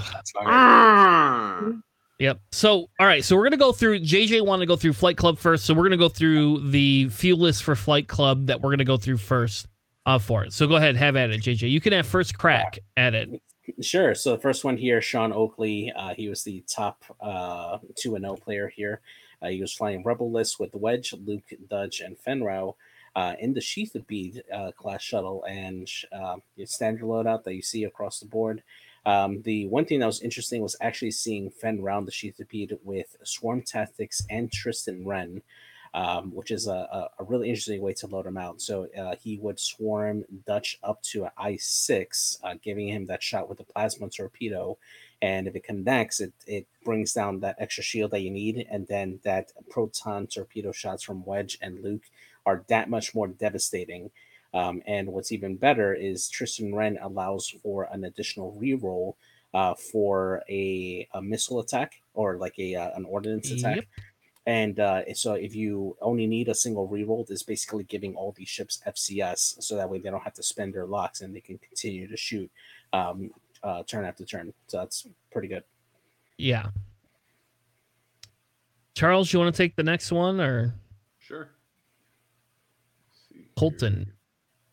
2 seconds here. I'm getting into the dock. I apologize.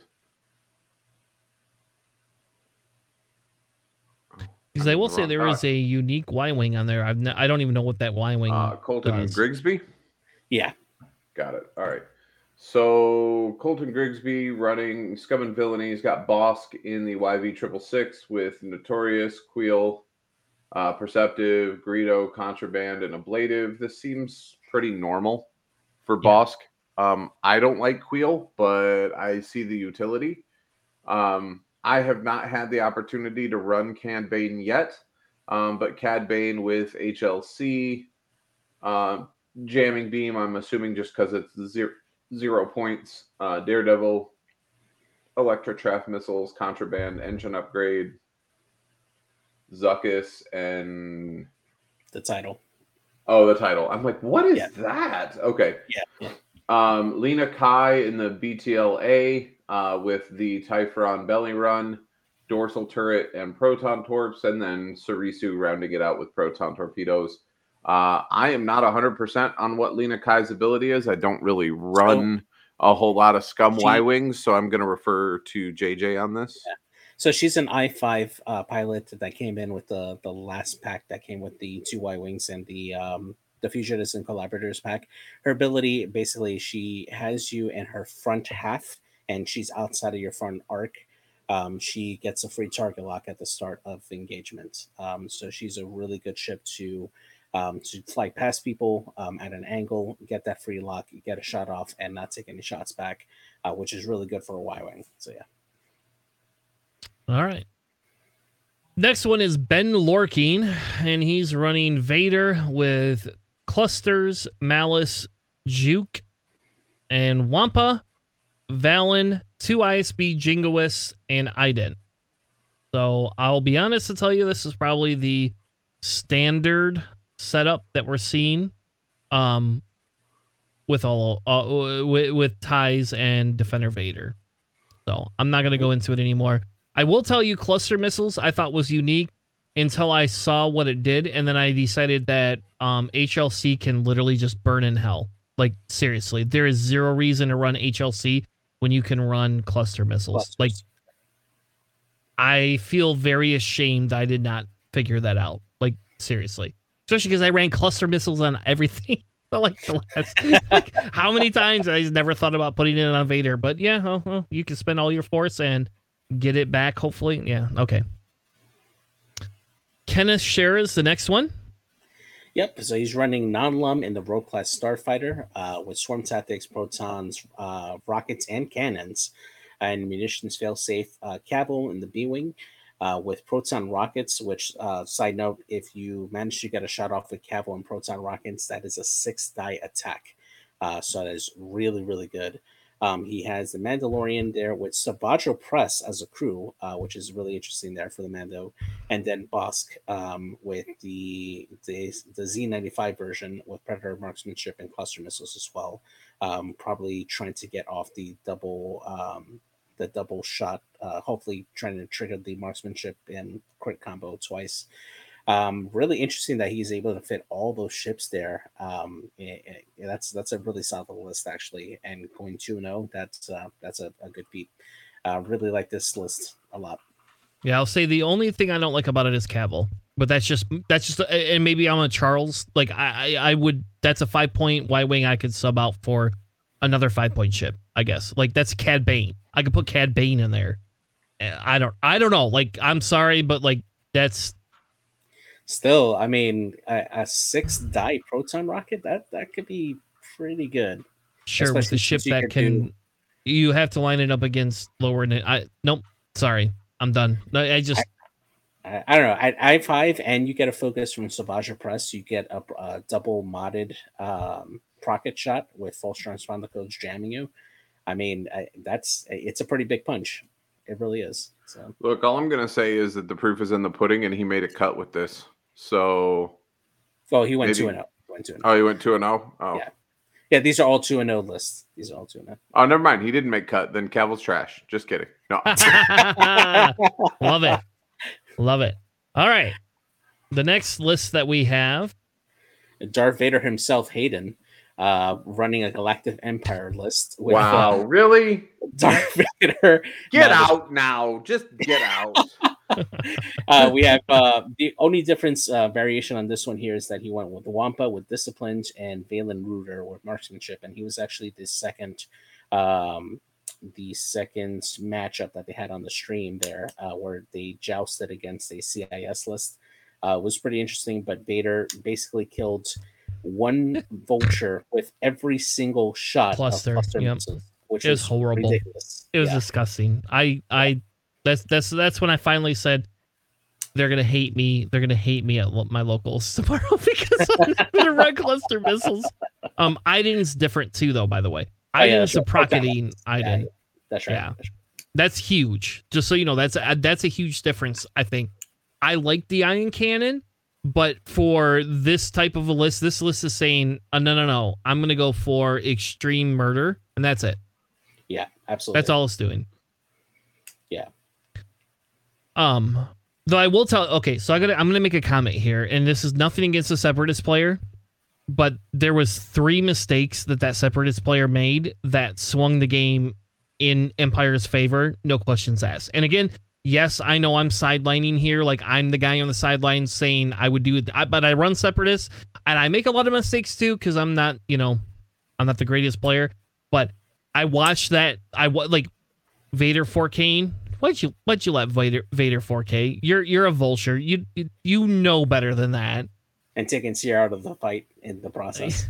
Yeah. Why did Seer on the top of the board? Oh, okay. Bye-bye. Like, I get you don't want to lose Seer. I get that. I 100% understand why you, to some extent, would do that. But they prioritize, they brought a Alpha Strike list with Separatists and then like prioritize the stupid mission points. And anyway, let's whatever. Moving on. Yeah. I still don't think you kill Vader, but they took enough ties off the board. I'm sorry. Like, they took so many ties off the board. Like, you could have taken 2 more ties off the board. Yeah, you lost 2, but you lost 2 because you let Vader freaking juke you like twice. Yeah. Mm-hmm. Cluster Vader needs to lose. I'm telling you right now, Vader needs to lose his missile slot. Period. Yeah, I agree. I'm okay with him with a cannon. That's fine. But yeah, he's got to lose the cluster missiles. It's really bad with Juke and Malice. So yeah, absolutely. Yeah. And hopefully nobody in my local is watching this because tomorrow they're going to hate me. All right, next one, Levi. JJ, you can have this shit list because nobody else wants to talk about it. So this is the double tapping B-Wings with Cassian Andor support in the UT-60D. And then Ahsoka Tano with Juke and Brilliant Innovation with Mac Pulse Warheads. Really a good way to get the B-Wings to keep time on target. Braylon absolutely loves having Cassian, so that way he can turn around wherever he needs to. But yeah, these B-Wings with HLC and Crackshot on Braylon and 10-Num with HLC and Tractor Beam. You can Tractor Beam first with 10-Num and then get an HLC shot if you tractor them into the bullseye range. Really, really good. And then follow up with Braylon and do the same thing.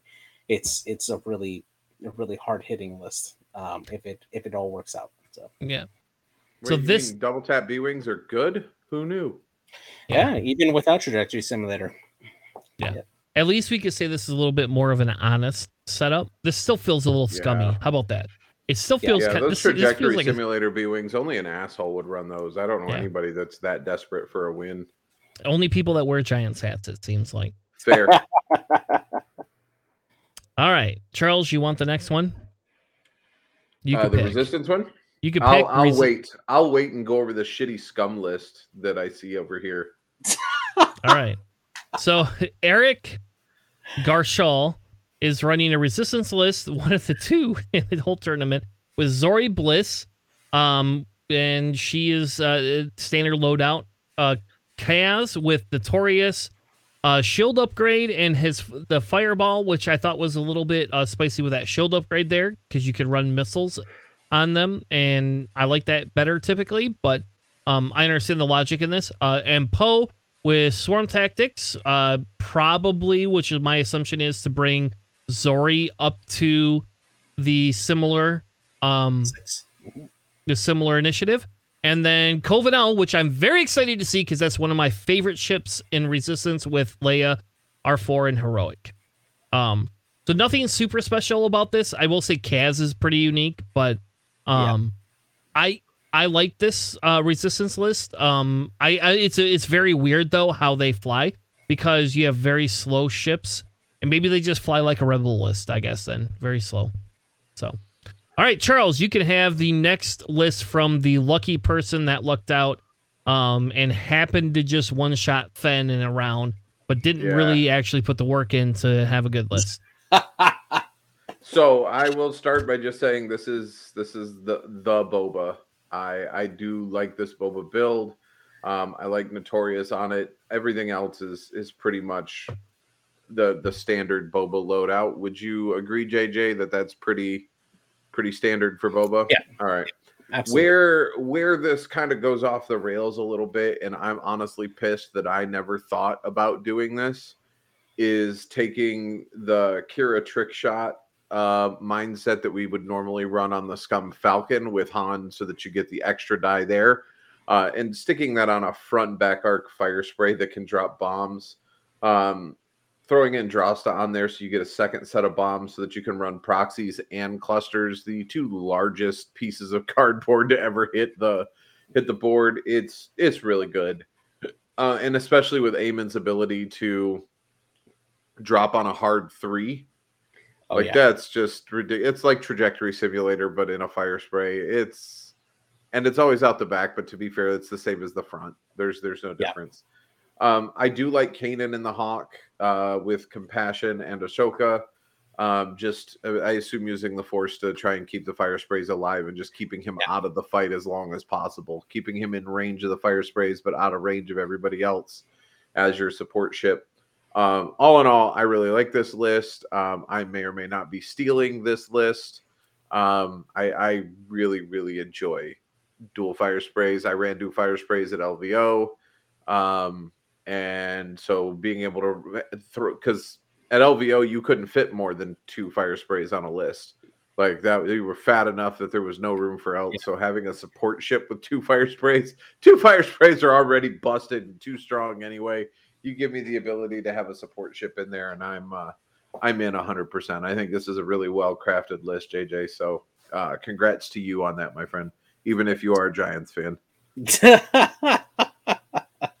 Yeah, I gotta say, the Ahsoka Tano ability I actually used on both of my games, and it actually came in really, really handy because essentially what it does is I the way I play both of my games is that I had Eamon and Kanan in the center, and then Boba as my flanker to come in from the edges. And I would keep Kanan towards the back of the board to like claim those objectives or contest the objectives that are towards the back of the board, and keep my arc pointed at Iman. And what I could do is that I can like bank in my Kanan to make sure that the rear half would go towards Eamon, so I can give that red focus to Eamon to start off. And the previous turn, I would have had a obstacle already locked with Eamon, so that way he could just land on it. He can either reinforce if there's a large amount of enemies coming towards him, which actually actually was very, very critical for my first game that I had. Eamon took a total of 1 damage off of 5 shots for my first game, and he was able to get in, draw in everybody that I needed to, get some damage off against a couple of vultures. Then I had my choice of which way I wanted to turn, and then I could start bombing away. And as they're trying to avoid that, they run right into Boba, and Boba comes in and starts doing the cleanup from there. So that really helped to help control my opponents where they're going to go, because I'm offering up the weaker Iman versus Boba, who's a little more tanky once he gets up close. But it's basically making my opponent choose, have a tough choice of who they want to go against. So for your opening position, because I didn't watch any of your games, do you always Boba left, Iman right? Or I mean, like just left, right side with Kanan in the middle to force your opponent to choose which one they're going to go at? Eamon towards the center, Boba on one of the edges, and then Kanan on the opposite middle edge, basically. So that way he can hard to end and just basically go parallel along the edge of the board and turn as he needs to allow Eamon to come around. So, fair enough. Well done, my friend. Well done. So you put Eamon in the center? That's what you're saying? And Boba on the left and Kanan on the right? Yeah, to the right. So the opposite side of wherever Boba is, I would keep Kanan on that side. That's how I do it. What do you just point your arc to the right or to the left and then fly on the side? Okay. Yeah, exactly. Yeah. Mm-hmm. Yeah, just to make sure that he wasn't bumped or like had the possibility of being bumped in case somebody decided to go fast and try to chase him down. So yeah. All right. Let's go through Kyber Cup. So I broke down and we have 5-0, basically anybody that went 5-0. And then we have 4-1-0, which is 4 in a draw. And then we have 4 in a loss, and we picked random ones I picked random ones based on that. So there's probably a bias, especially because there's a co-host here that should not have made it because he had used trajectory B-wings. Such a hey! I did it for the community. You didn't do shit. Yo, whatever for the community. They needed to get banned, and I successfully got them banned. I did. Oh, is that what we're doing? You took one for the team. So stop running Boba Eamon, dumbass, because I don't want that banned. That was the first list I ever played other than Empire. So don't do that because I actually would run that. So you're saying I should run Defender Vader to get it banned? Yes. No, don't. I like Defender Vader. No. All right. Anyway, let's keep moving because we're at an hour 40. So, all right. So 5-0. So again, the preface it is we don't need to read every bloody upgrade. Yeah. If you find something unique, let it be said. Who won? Or Charles, you get the first one. Nope, Charles gets the first. No, oh, you're right. Charles just did the other one, so you can have the first order one. Alexander is yours. Yeah, Alexander Oler. I believe he's actually the brother of Andrew Oler, who's a really good X-Wing player. But yeah, the Oler brothers really good. First order, running Ember, Scorch, Malorus in the FO fighter, and Kylo Ren and Gideon Hask in the Sheesh class shuttle. Really interesting to see the resurgence of Agent Tarek's crew, just giving out those calculates on the Sea shuttle to help give those mods out to the other ships. But other than that, yeah, pretty standard. All right, the next one is Sandy. They ran Rebel Alliance with Fen Rao, with elusive Jen Urso, which I thought was extremely, like, I don't even like. Someone's gonna have to explain how that works, because you're passing off just a free evade, and like the other version that we've seen seems better, but Sandy has done very well. They have won every game I've ever watched them play with this, like every game, like. And they have Hera Syndulla with Prockets, and Wedge with Protons, which we all know. And the best part about this is they have the munitions failsafe, which I think should just be a staple if you're running proton torpedoes, for the pure fact that, you know how many times I've watched a double modded proton torpedo shot do 2 damage? Yep. That's it. Or blink out completely. Or blink out. Yep. And Boudica in the Fang Fighter, which is what I have been running. That's the Rebel list. This is not the Rebel list I've been running, but it's close. I have been running Boudica in the Fang Fighter because I think it's fun. I just love that ship so much. Like, a lot. Charles. All right. Charles, Nicholas God.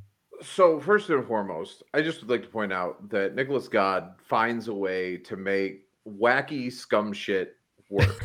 Yes, like the time. God shot list that on paper, like people look at it like, why would you fly this?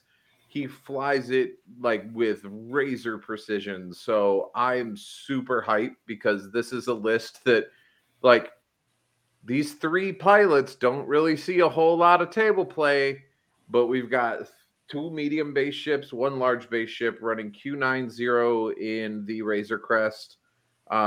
Super interested for, like, basically all crew ship, right? I know Babu Freak is not crew. I know that he's illicit, and I know Greedo's a gunner, but it's essentially just a party bus, a much smaller party bus, because you've got Mando, the Child, Greedo, and Babu Freak with the Razor Crest title.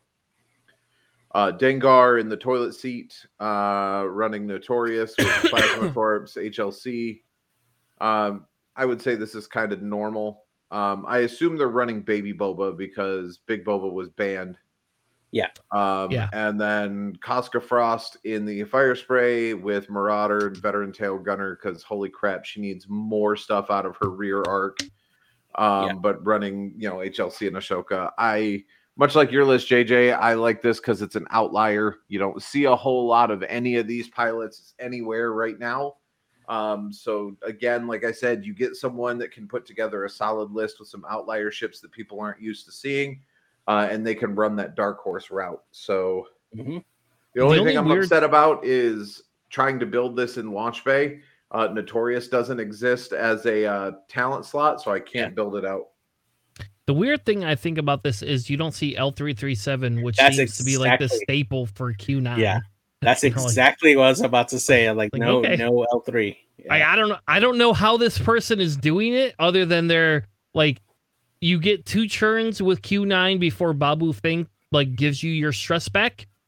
I don't know. I'm insanely confused. Other than that, I think this is I do agree. I think this is a really fun list. So yeah. So next up here, we have Charles Holcomb, the Pink Panther himself, playing the Galactic Republic here. He has Ahsoka in the Delta 7, with Anakin in the N1 Baby Annie, with passive sensors and proton torpedo variant. Click here in the B-Wing, Mace Windu in the Delta 7, and Luminara with Brilliant Invasion R4P. We see here a Republic list that actually does not have a support ship in the lat here. We basically have 5 Jedis, basically. Click being not one of them, but yeah, doing very well. They're going 5-0. So yeah, yeah. I immediately edited my statement as soon as I said that. Yeah, exactly. So I will tell you, the Click is your support ship, though. Just so you know. Yeah, Click. Just Click with is, the ability. Yeah, with the R3. Yeah. Click is saying Baby Annie can come in and hit you with a proton torpedo, and then get in closer, get a 3-dice shot, and then run away. Like that's what this is. I guess I haven't watched it, but Click is amazing. I think Click is underrated. I used Click when I had my Republic list, and Click was the money and always the first thing that people wanted to kill. So every time. I do like the use of ion bombs versus like upgrading up to a proton bomb and sacrificing marksmanship. But ion just gives you that control, even with the new upped ion rules. It's still good. Yep. All right, the next one, a little bit different than I run, but kind of similar. We have Midnight in the TIFO, which again I think people sleep on Midnight with Fanatical and Magpulse, and then we have Von Reg with Deuterium power cells. Like, that's crazy. Mm-hmm. I've never seen that before. And Shield Upgrade and Daredevil, because of course, why not with Von Reg? Kylo with Proton Torpedoes, because everybody's running it, and Malice. The first question I have is, why are you not running Shattering Shot instead with that? Because then that would be a 5-dice torpedo, and you would get a marksmanship talent if you wanted it. And then you have Malorus in the TIFO, which is my favorite TIFO. And by the way, they gave Malorus an extra point, so you can now run Fanatical. If it wasn't good enough before, we're gonna give you Fanatical. Like, come on. Like, who thought that was a good? Who thought that's a bad? It goes against what I said in the chat, but that's a bad. Do not give Malorus any more points, please. Stop doing that. Like, next thing you know, they're gonna get 2 points, and you can run Predator. Yeah, for real. Oh my God. Stop doing it. All right. Next one is Sasha. Charles. So with Sasha Wagner running Cad Bane,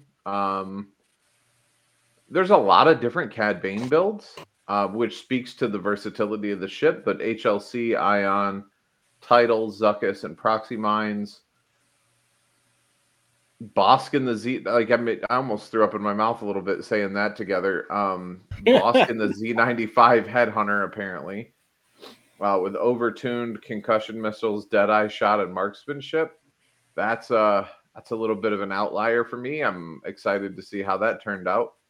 Running Paylob in the Hawk and Dengar in the toilet seat. I mean, that looks to be pretty close to the same Dengar that Nicholas was running. Pretty reasonably close. Or no, not Nicholas. That you were running, JJ. No, you didn't. I don't know. No, it was Nicholas. Was it Nicholas? Okay, yeah, Nicholas was running. Yeah, so it's pretty close to what Nicholas was running, which seems to be a pretty solid build. But yeah, I mean, yep. All right. The last one is my friend Sean from my local group, and I'm going to take this one because it's my local.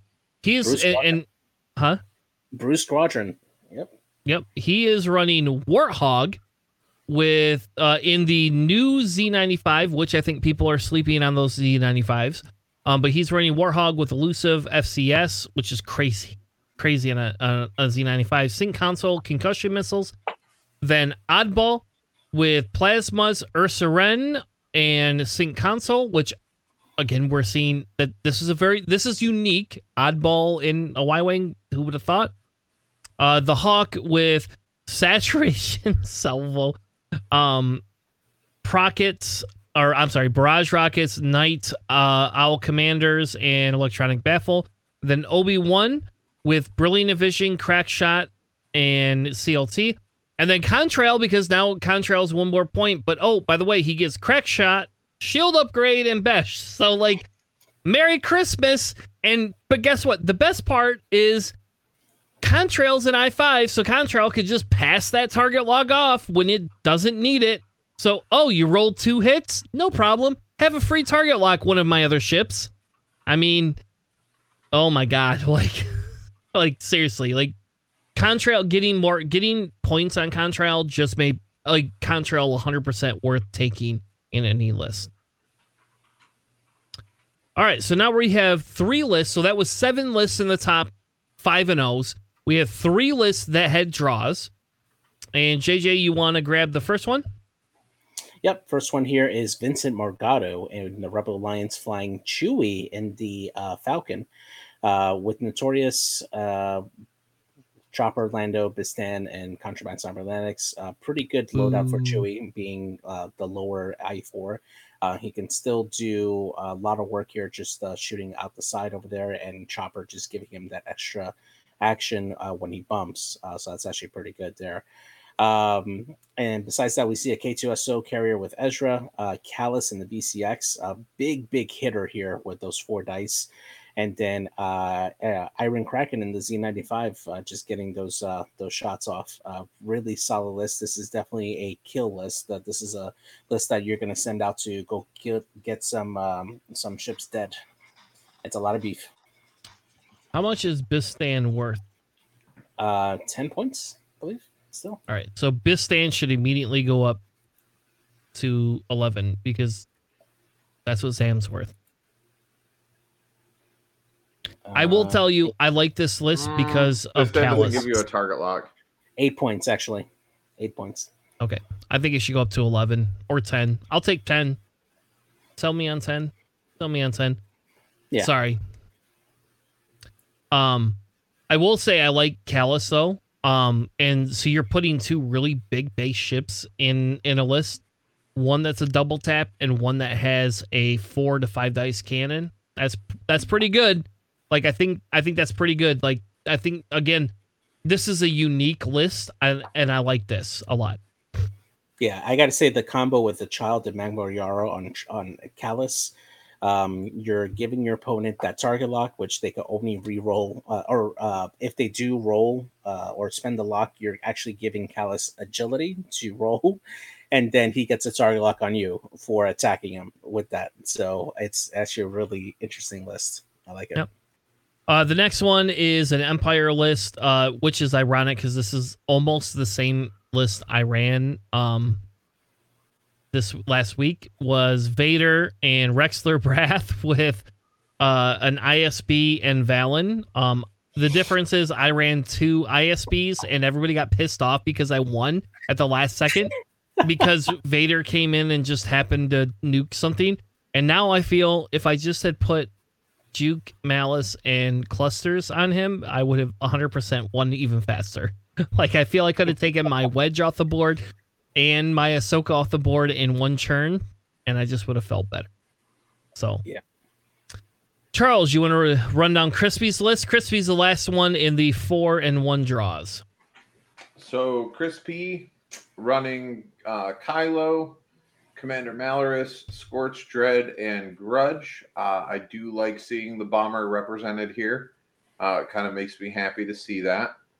I'm not a huge FO player, but from what I've seen for builds, I don't see a whole lot of outliers with each one of these ships as far as how they're being built. Do you see anything, Chris or JJ? Because for me, these all seem pretty run-of-the-mill. Yeah, not really. Concussion missiles is a little bit different on the Kylo. You could run the clusters instead, but other than that, really, this is pretty standard. I don't like the Scorch include personally, but that's just my opinion. Like, I'm not a Scorch fan at all. What he's going for here is just making sure that he has at least 3 ships that can shoot 3 die attacks reliably. The reason why I would agree with Crispy with concussion missiles versus like clusters is that with Shattering Shot, if you're pointing yourself towards an obstacle, you have a better chance of hitting a ship at range 3 through an obstruction with concussions, and have enough space to maneuver out of it and make sure that that you're not putting yourself out of the way like in a bind. To still keep time on target with other ships there. Same thing with Scorch. He's another 3 die gun attack. He's very cheap, but he's a 3/3 attack, and if he hits you hard, he's gonna do some damage there. And if you decide to kill him, you've only gotten 3 points in return. Yeah. So that is really, really good there. And and Shattering Shot combined there with the chaff missiles from Dread, and it's really easy to trigger that pretty easily. So. And that's why I would feel that the cluster missiles would be more easier, and that's only because you're running Kylo behind the bombers, because they're fast. They could be faster than Kylo. Yeah, that's all. Like again, I don't disagree. Like concussion, again, it's just a flavor of who runs it, right? You know, like I think that's the only difference. I really actually like this list.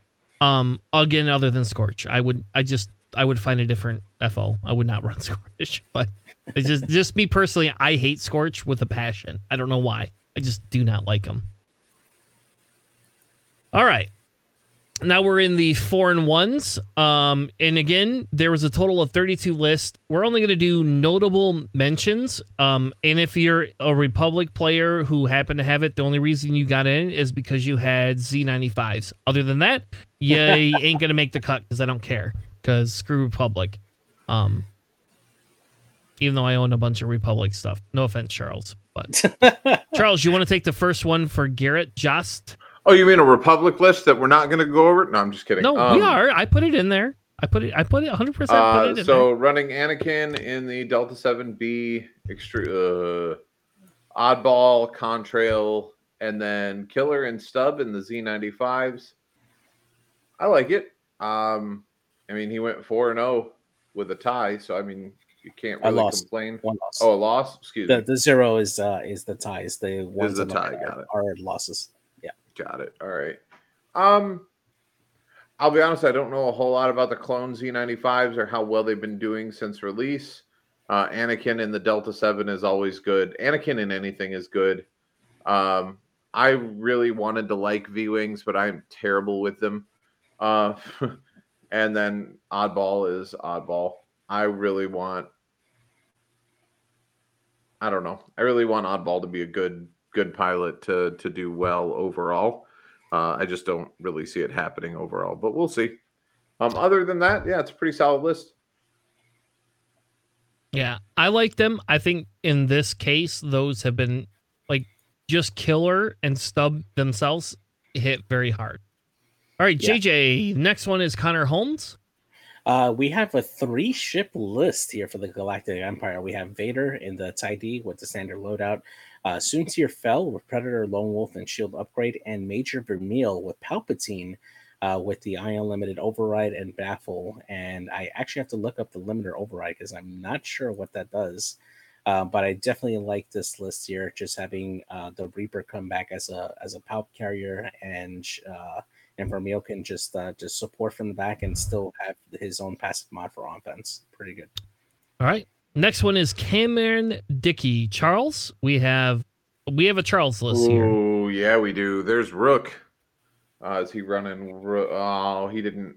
Drop CJ is interesting. With the Super Commandos. Yeah, I really like that. Yeah. You got Mando in the ST-70, Gamut, and then a Z95.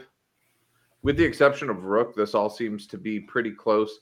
I'm not sure, JJ, can you weigh in on why in God's name anyone would run the IGD crew when you don't have...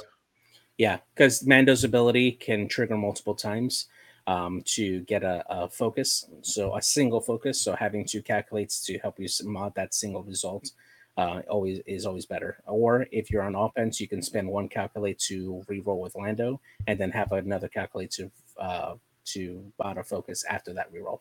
So it's a little bit of both, and you have clan training on top of that to get a focus on top of that if you're at close range. So yeah, I will ask a question. I was going to say, I don't know. The IGD just seems kind of superfluous, but that's just me personally. So, I will ask a question. They have 2 upgrades on here. Couldn't they have reused some of those 3 points somewhere else? Wait, which one are you talking about? His Mandalorian ship has 2 upgrades, and then you have the Razor Crest title. You can't run 3 freaking upgrades. You can't. They ruled against it. Right, exactly. So the elicits on the Mandalorian, they normally have 2 elicits.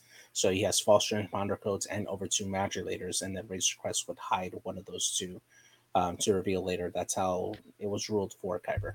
Yeah, okay. But you can hide the one. You don't have to put it in the list, and then you get 3 points to spend somewhere else. I'm just saying, like, there's fair. 3 point. Like, Cameron, you had 3 extra points. Maybe you didn't need them, but you had 3 extra points. Get rid of your expert handling. Well, I don't know. I like expert handling, but there's no L337. Like, I'm just very confused by this. You know, like you could have L337, but all right. Yeah. Next one is Sam Cooper with Grievous without maneuver, Impervium plating the simple, Pre-Vizsla with Zam, Trickshot, Veteran, and Swiveling. 2 holocron prototypes with energy shells, and then 2 vultures with discords. The very standard build. I like it. I've ran a very similar one to this. So, yep. Next up, Kevin Rosner in the Resistance with Ray, with Novus Technician. Actually, really interesting. Wilsa Tethlo in the Y-Wing, Jessica Pava, and Kazuda Ziono. With R1J5 as the astromech in this version. Pretty good. Yep. And the next one, again, I'll read it because it's this one is Kretzy with 2 holocrons, DFS 81, 2 vultures, 3 vultures, I'm sorry, with discords and Django. And yes, this gets rid of Seer. And yes, it gets rid of my Cad Bane, but I almost like it better, and I feel sad that I should have ran this because it's Django, and I love Django with the return of the DRK probe droids to give out those target lots for those energy shell charges. Pretty good. Yep, it is. It's a good catch on there we have. Charles, next one is Chazin. Galactic oh God. Jesus, mother and Joseph. So that's 1, 2, 3, 4, 5 Z95s and a lat. Yep. Who knew that was going to be good? I did, but I don't own that many Z95s. Those Z's are good, man. They're very good. I don't own any of those. Here's a question. Could you, because I have a fuck ton of the regular Z95s, could you field a regular Z95 on the peg for the clone Z95, or are you required to have the clone Z95 ship? Nope. Yeah, you can field the regular. You could. It'd be fun too. The one thing I like to note here is that on 3 of these ships, he has homing torpedoes and missiles. If he has a target lock on the same ship, that is 3 damage going straight into that ship, or you're going to take 12 3 dice. shots. Yeah. Yeah, it's good. Like, period. Yeah. Like, that is really good.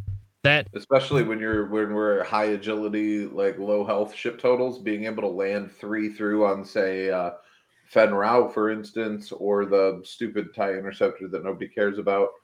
But being able to push through 3 damage no matter what is just good.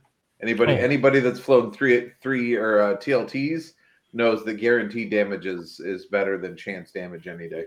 Think about it this way. This is Hawk, right? This is a lat, and think about it going in. This is a counter to Vader Defender.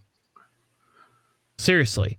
Like, I think people are sleeping on that aspect of it. This is a great counter to Vader Defender. Agreed. All right, Charles, you can have the next one too because it's a scumshell list. This So is you almost. Yeah. Fearless Fen with Lone Wolf and Afterburners. I like that. Although, as much as I enjoy Lone Wolf, Fen wants to be in the scrum and not be far out away from people. So I would shy, personally, my play style with Fen, I would shy away from Lone Wolf because once the scrum starts, it's a useless upgrade. You've got Dengar with Notorious, Proton Torp, Jamming Beam, Boba Fett, Contraband, Punishing One. R4B11's a little different than what we've been seeing on Dengar, but still pretty solid, kind of run-of-the-mill Dengar build. And then running that Q90 with IGD, the Razor Crest title. You guys made a play for IGD being on Mando as the pilot. Why for Q90? I don't know. Again, I get the double calculate, and I'm fine with that. It's just, it seems like there are so many other things that you could do differently than IGD, especially when the Brobots are not modern or not standard legal. But all in all, still a pretty solid build. Mm-hmm. All right. And I think we've run out of time at that point for here. Yeah, really, the next list is 4 Resistance Light Wings and Poe. We have Travis Johnson running a Empire list with Defender Vader, Seven Sister, Wampa, and Countdown. This is a fly better list right here. That's what that is. I believe I actually saw him fly this here. Seven Sister with Outmaneuver. Oh my gosh, that is really good. I gotta say, she's really good. Yeah. This was a Republic or Rebel list I hadn't seen too much of with Dutch, Shara Bay, Wedge, and Bentic 2 tubes. I thought that was pretty interesting, honestly. Bentic with K2SO. Isn't Shara Bay Poe's mother? Yes. That's what I thought. Yes. But again, this list seemed pretty good, actually. And then the last list, which, I guess we'll mention because we have to, is JJ running Dutch with Belly Rub, Ions, Clusters, R3, Jake, who should be 100% increase in points, which I've said for a long time. Wedge, Shara, and Kalubi Speedo, because he might as well just be in a Speedo. I don't know.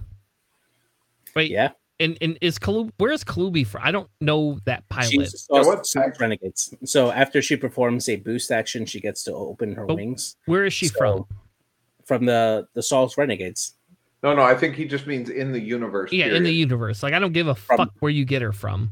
No, she's part of Saul's Renegades. That's what I'm trying to say. From Saul's Renegades. Yes. We see her from in Rogue Clone One. Wars. You should just say from Clone Wars. We see them in Rogue One. Okay, so she's not in Clone Wars then? I have to look back, but I know we definitely see them in Rogue One and in Rebels. So, yeah. All right. Are you going to elaborate on your list, or are you just going to leave us hanging to dry? I want to do Obi-Wan, so let's go back. And besides, officially, I have a possible match coming up with Crispy because there was a challenge done on NCX. So, stay tuned. We'll probably have that match on Tuesday. So, yeah. maybe. All right, guys. All right. Enjoy your discussion of the Obi-Wan things.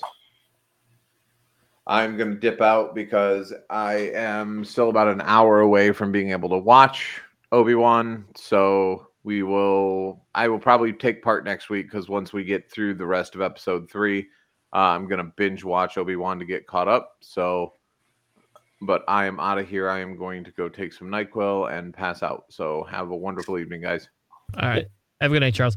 So anyway, thank you all for joining us. We do a regular show every Sunday night, 9 p.m. Eastern. Thank you for joining us. Tonight was a little bit longer because Tanner got into statistics and JJ didn't pay attention to the document. And sorry, that's what happens. No offense. This is the shit I get. This is what I love. I like that stuff. Quick reminder, if you have not and live in Florida, and I'm not saying in Orlando, but if you live in Florida, please head over and sign up for our tournament. And the longer I think about this, the more I want to fly down there. The cost is just so prohibitive. My wife is not very happy with me about the prohibitive cost of flying down there, but I really want to come down there and meet everyone in person. So if you have not signed up yet or know somebody or any sort of group, let us know. And hell, I'm open to do interviews. I'll rant and rave and, drink some whiskey and join any podcast you want to help support the tournament that we're having down in Florida. With that being said, thank you all for joining us. We will be back next week at 9 p.m. Eastern Time to talk about more Star Wars X-Wing. We'll be covering the first GSP tournament that they had for the new tournament, talking a little bit about Pride Month because it's Pride Month, and unfortunately, I will not be playing in the tournament because I'm going to go to Pride. I don't know. I might play like the first 3 rounds and then like dip out to go to Pride. I don't know. I don't know how I want to do that yet. But either way, we will be covering the tournament next week. If you would like to talk Obi-Wan, please hang on. We're going to take a 3-minute break so I can use the restroom, and I'll be right back with Obi-Wan Kenobi right here on Planning Phase Syndicate.